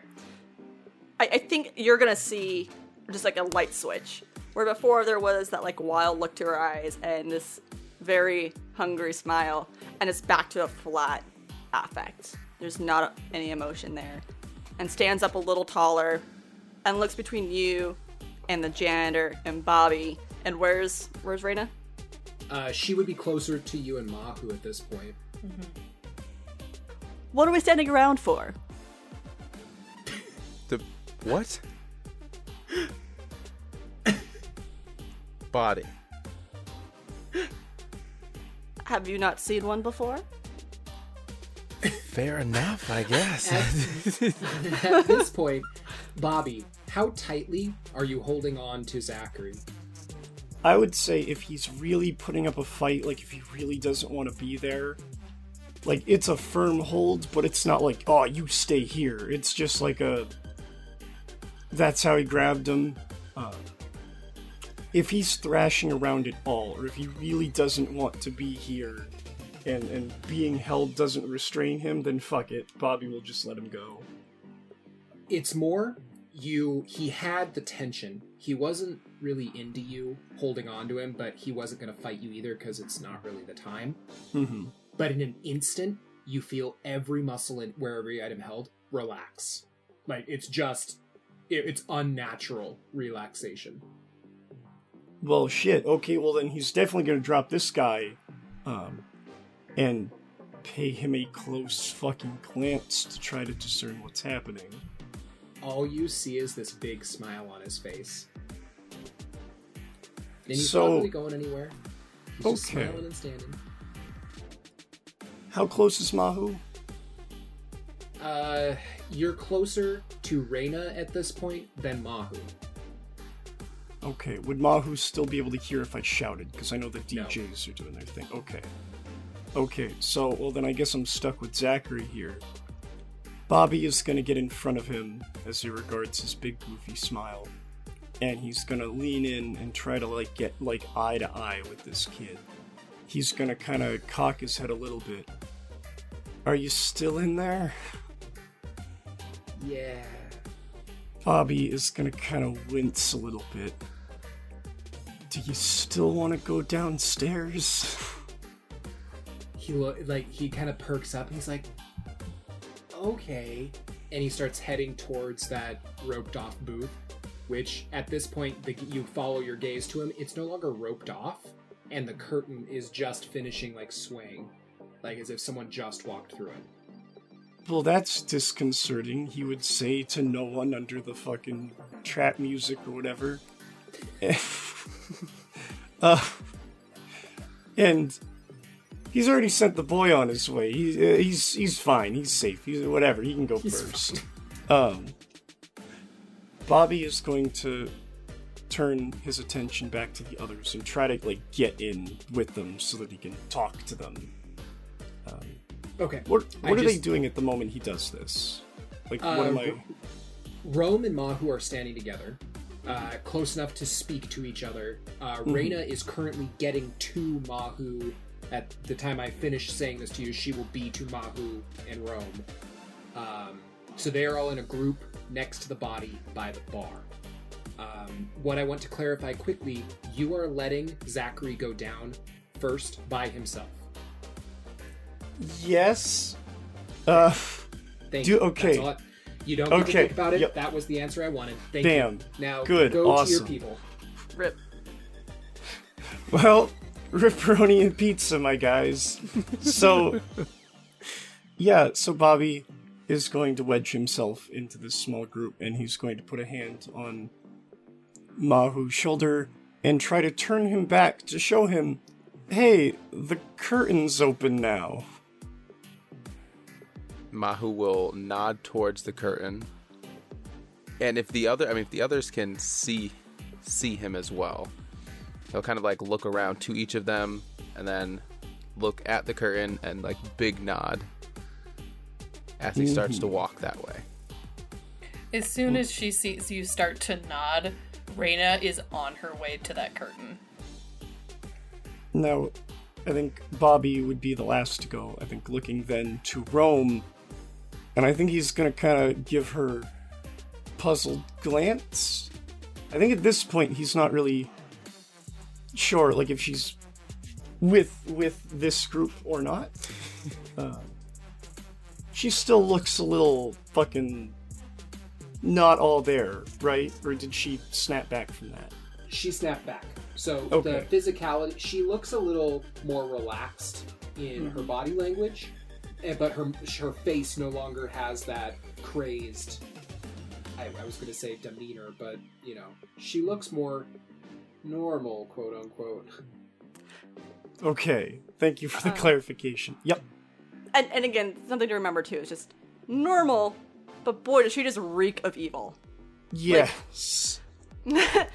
There's not a whole lot of friendly going on in that.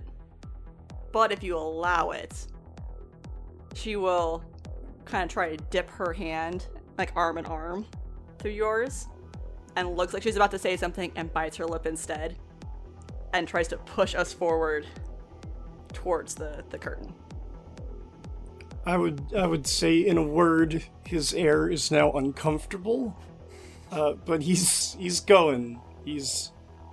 That's where the magic is. Okay, so in order, we have Zachary, then Mahu,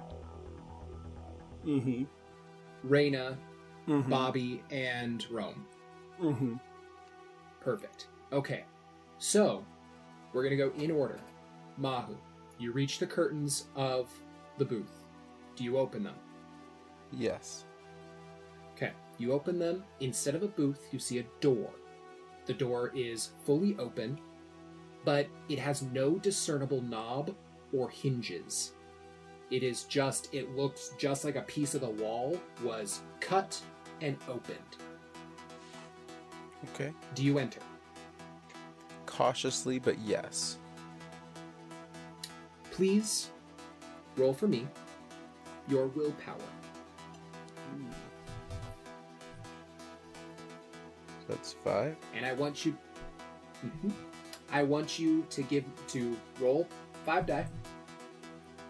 And everything over 7 is a success. At this one point, 1s are negated. And I just want to know how many successes you get. Well, 4 successes. The other one is a 1. Okay, well then that 1 is negated. Your strength of being carries you through. You will not have any effect in the coming story element, so you're safe. Next in line is Reyna. You are presented with a curtain and the same sort of door. Mahu is nowhere to be seen. Do you enter? Yes. Please roll for me or spin for me your willpower. Okay, so I have a willpower of 3. Yep, and everything over a 7. 1s are negated. I got a 9, a 3, and a 2. Perfect. So you had 1 success. As you enter into this ichor of blackness, that same voice comes through your head. My child, it has been too long, and oh, the wonders I have for you. A gift is still waiting.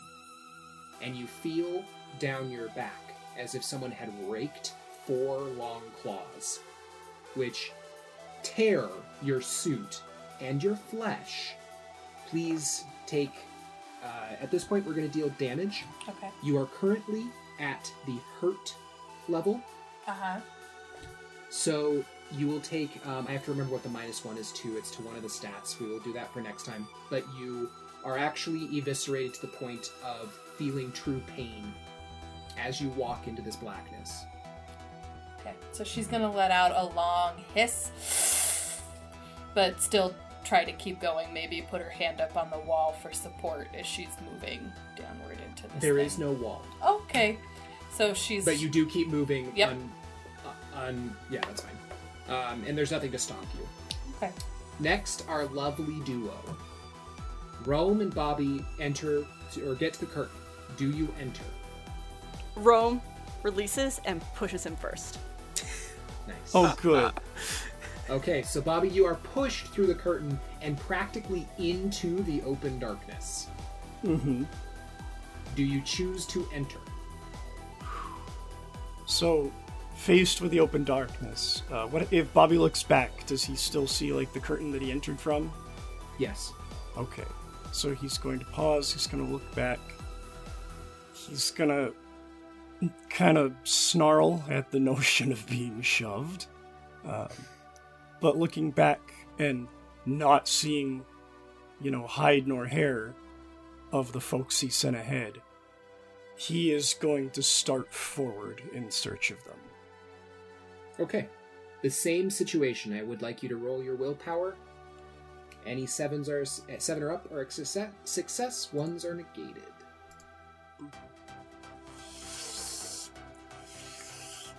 God damn it. 5 and a 4. Okay. A voice you haven't heard yet, but that honey-laced just tone echoes in your ear. A man who casts no reflection is really no man.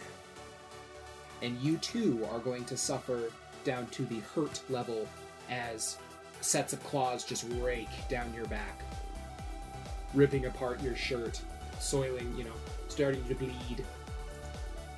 So, Bobby, not expecting this, I think he starts to look up at the sound of the voice, and when he's hit, he lets out like a fucking shout of pain and staggers forward and nearly tumbles before steadying himself. And he is not happy to be here. Do you continue on, however? He is going to pick up the fucking pace. This is a brisk walk now. Okay. Last but not least, Rome. As Rome looks at the entryway, she crosses her arms and starts to rub them. A little bit of a chill. By the pricking of my thumb, something wicked this way comes. But it's more muttered. It isn't the pronunciation that she's been doing this past time. But then, bravely walks forward. Okay. Opening the curtain, you are met with a flower trellis. A lush, bountiful rose garden appears before you. You walk through the archway. Yes. Oh, my darling, what dreams may come. And you walk along this primrose path all the way until suddenly you are met with your motley crew of friends, some looking a little more haggard than others, and another body at the bottom of the stairs. And that's where we will end it. Hell yeah. It's fun. Ruby. Spooky. Halloweeny. Ooh. This is fun. This is fun. A lot more good. death Yeah. happening, don't you? There's a Don't lot you of worry. death. Oh, there's more. Oh boy. I'm in danger. I'm in danger. This is a one-shot. This is happening. Time to die. Time to die. Alright, hey guys. Say goodbye if you haven't stopped your recording. Bye-bye now. I love you.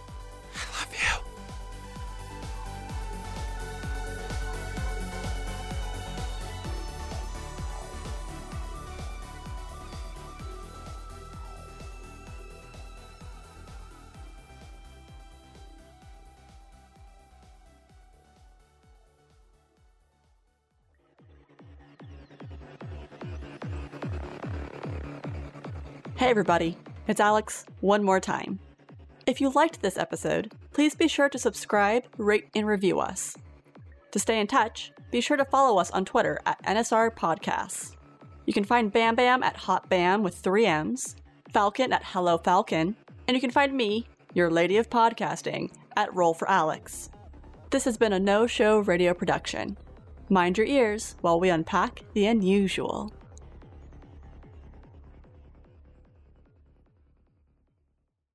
Just gonna pull my mic out over here. Good thing you don't have your webcam out.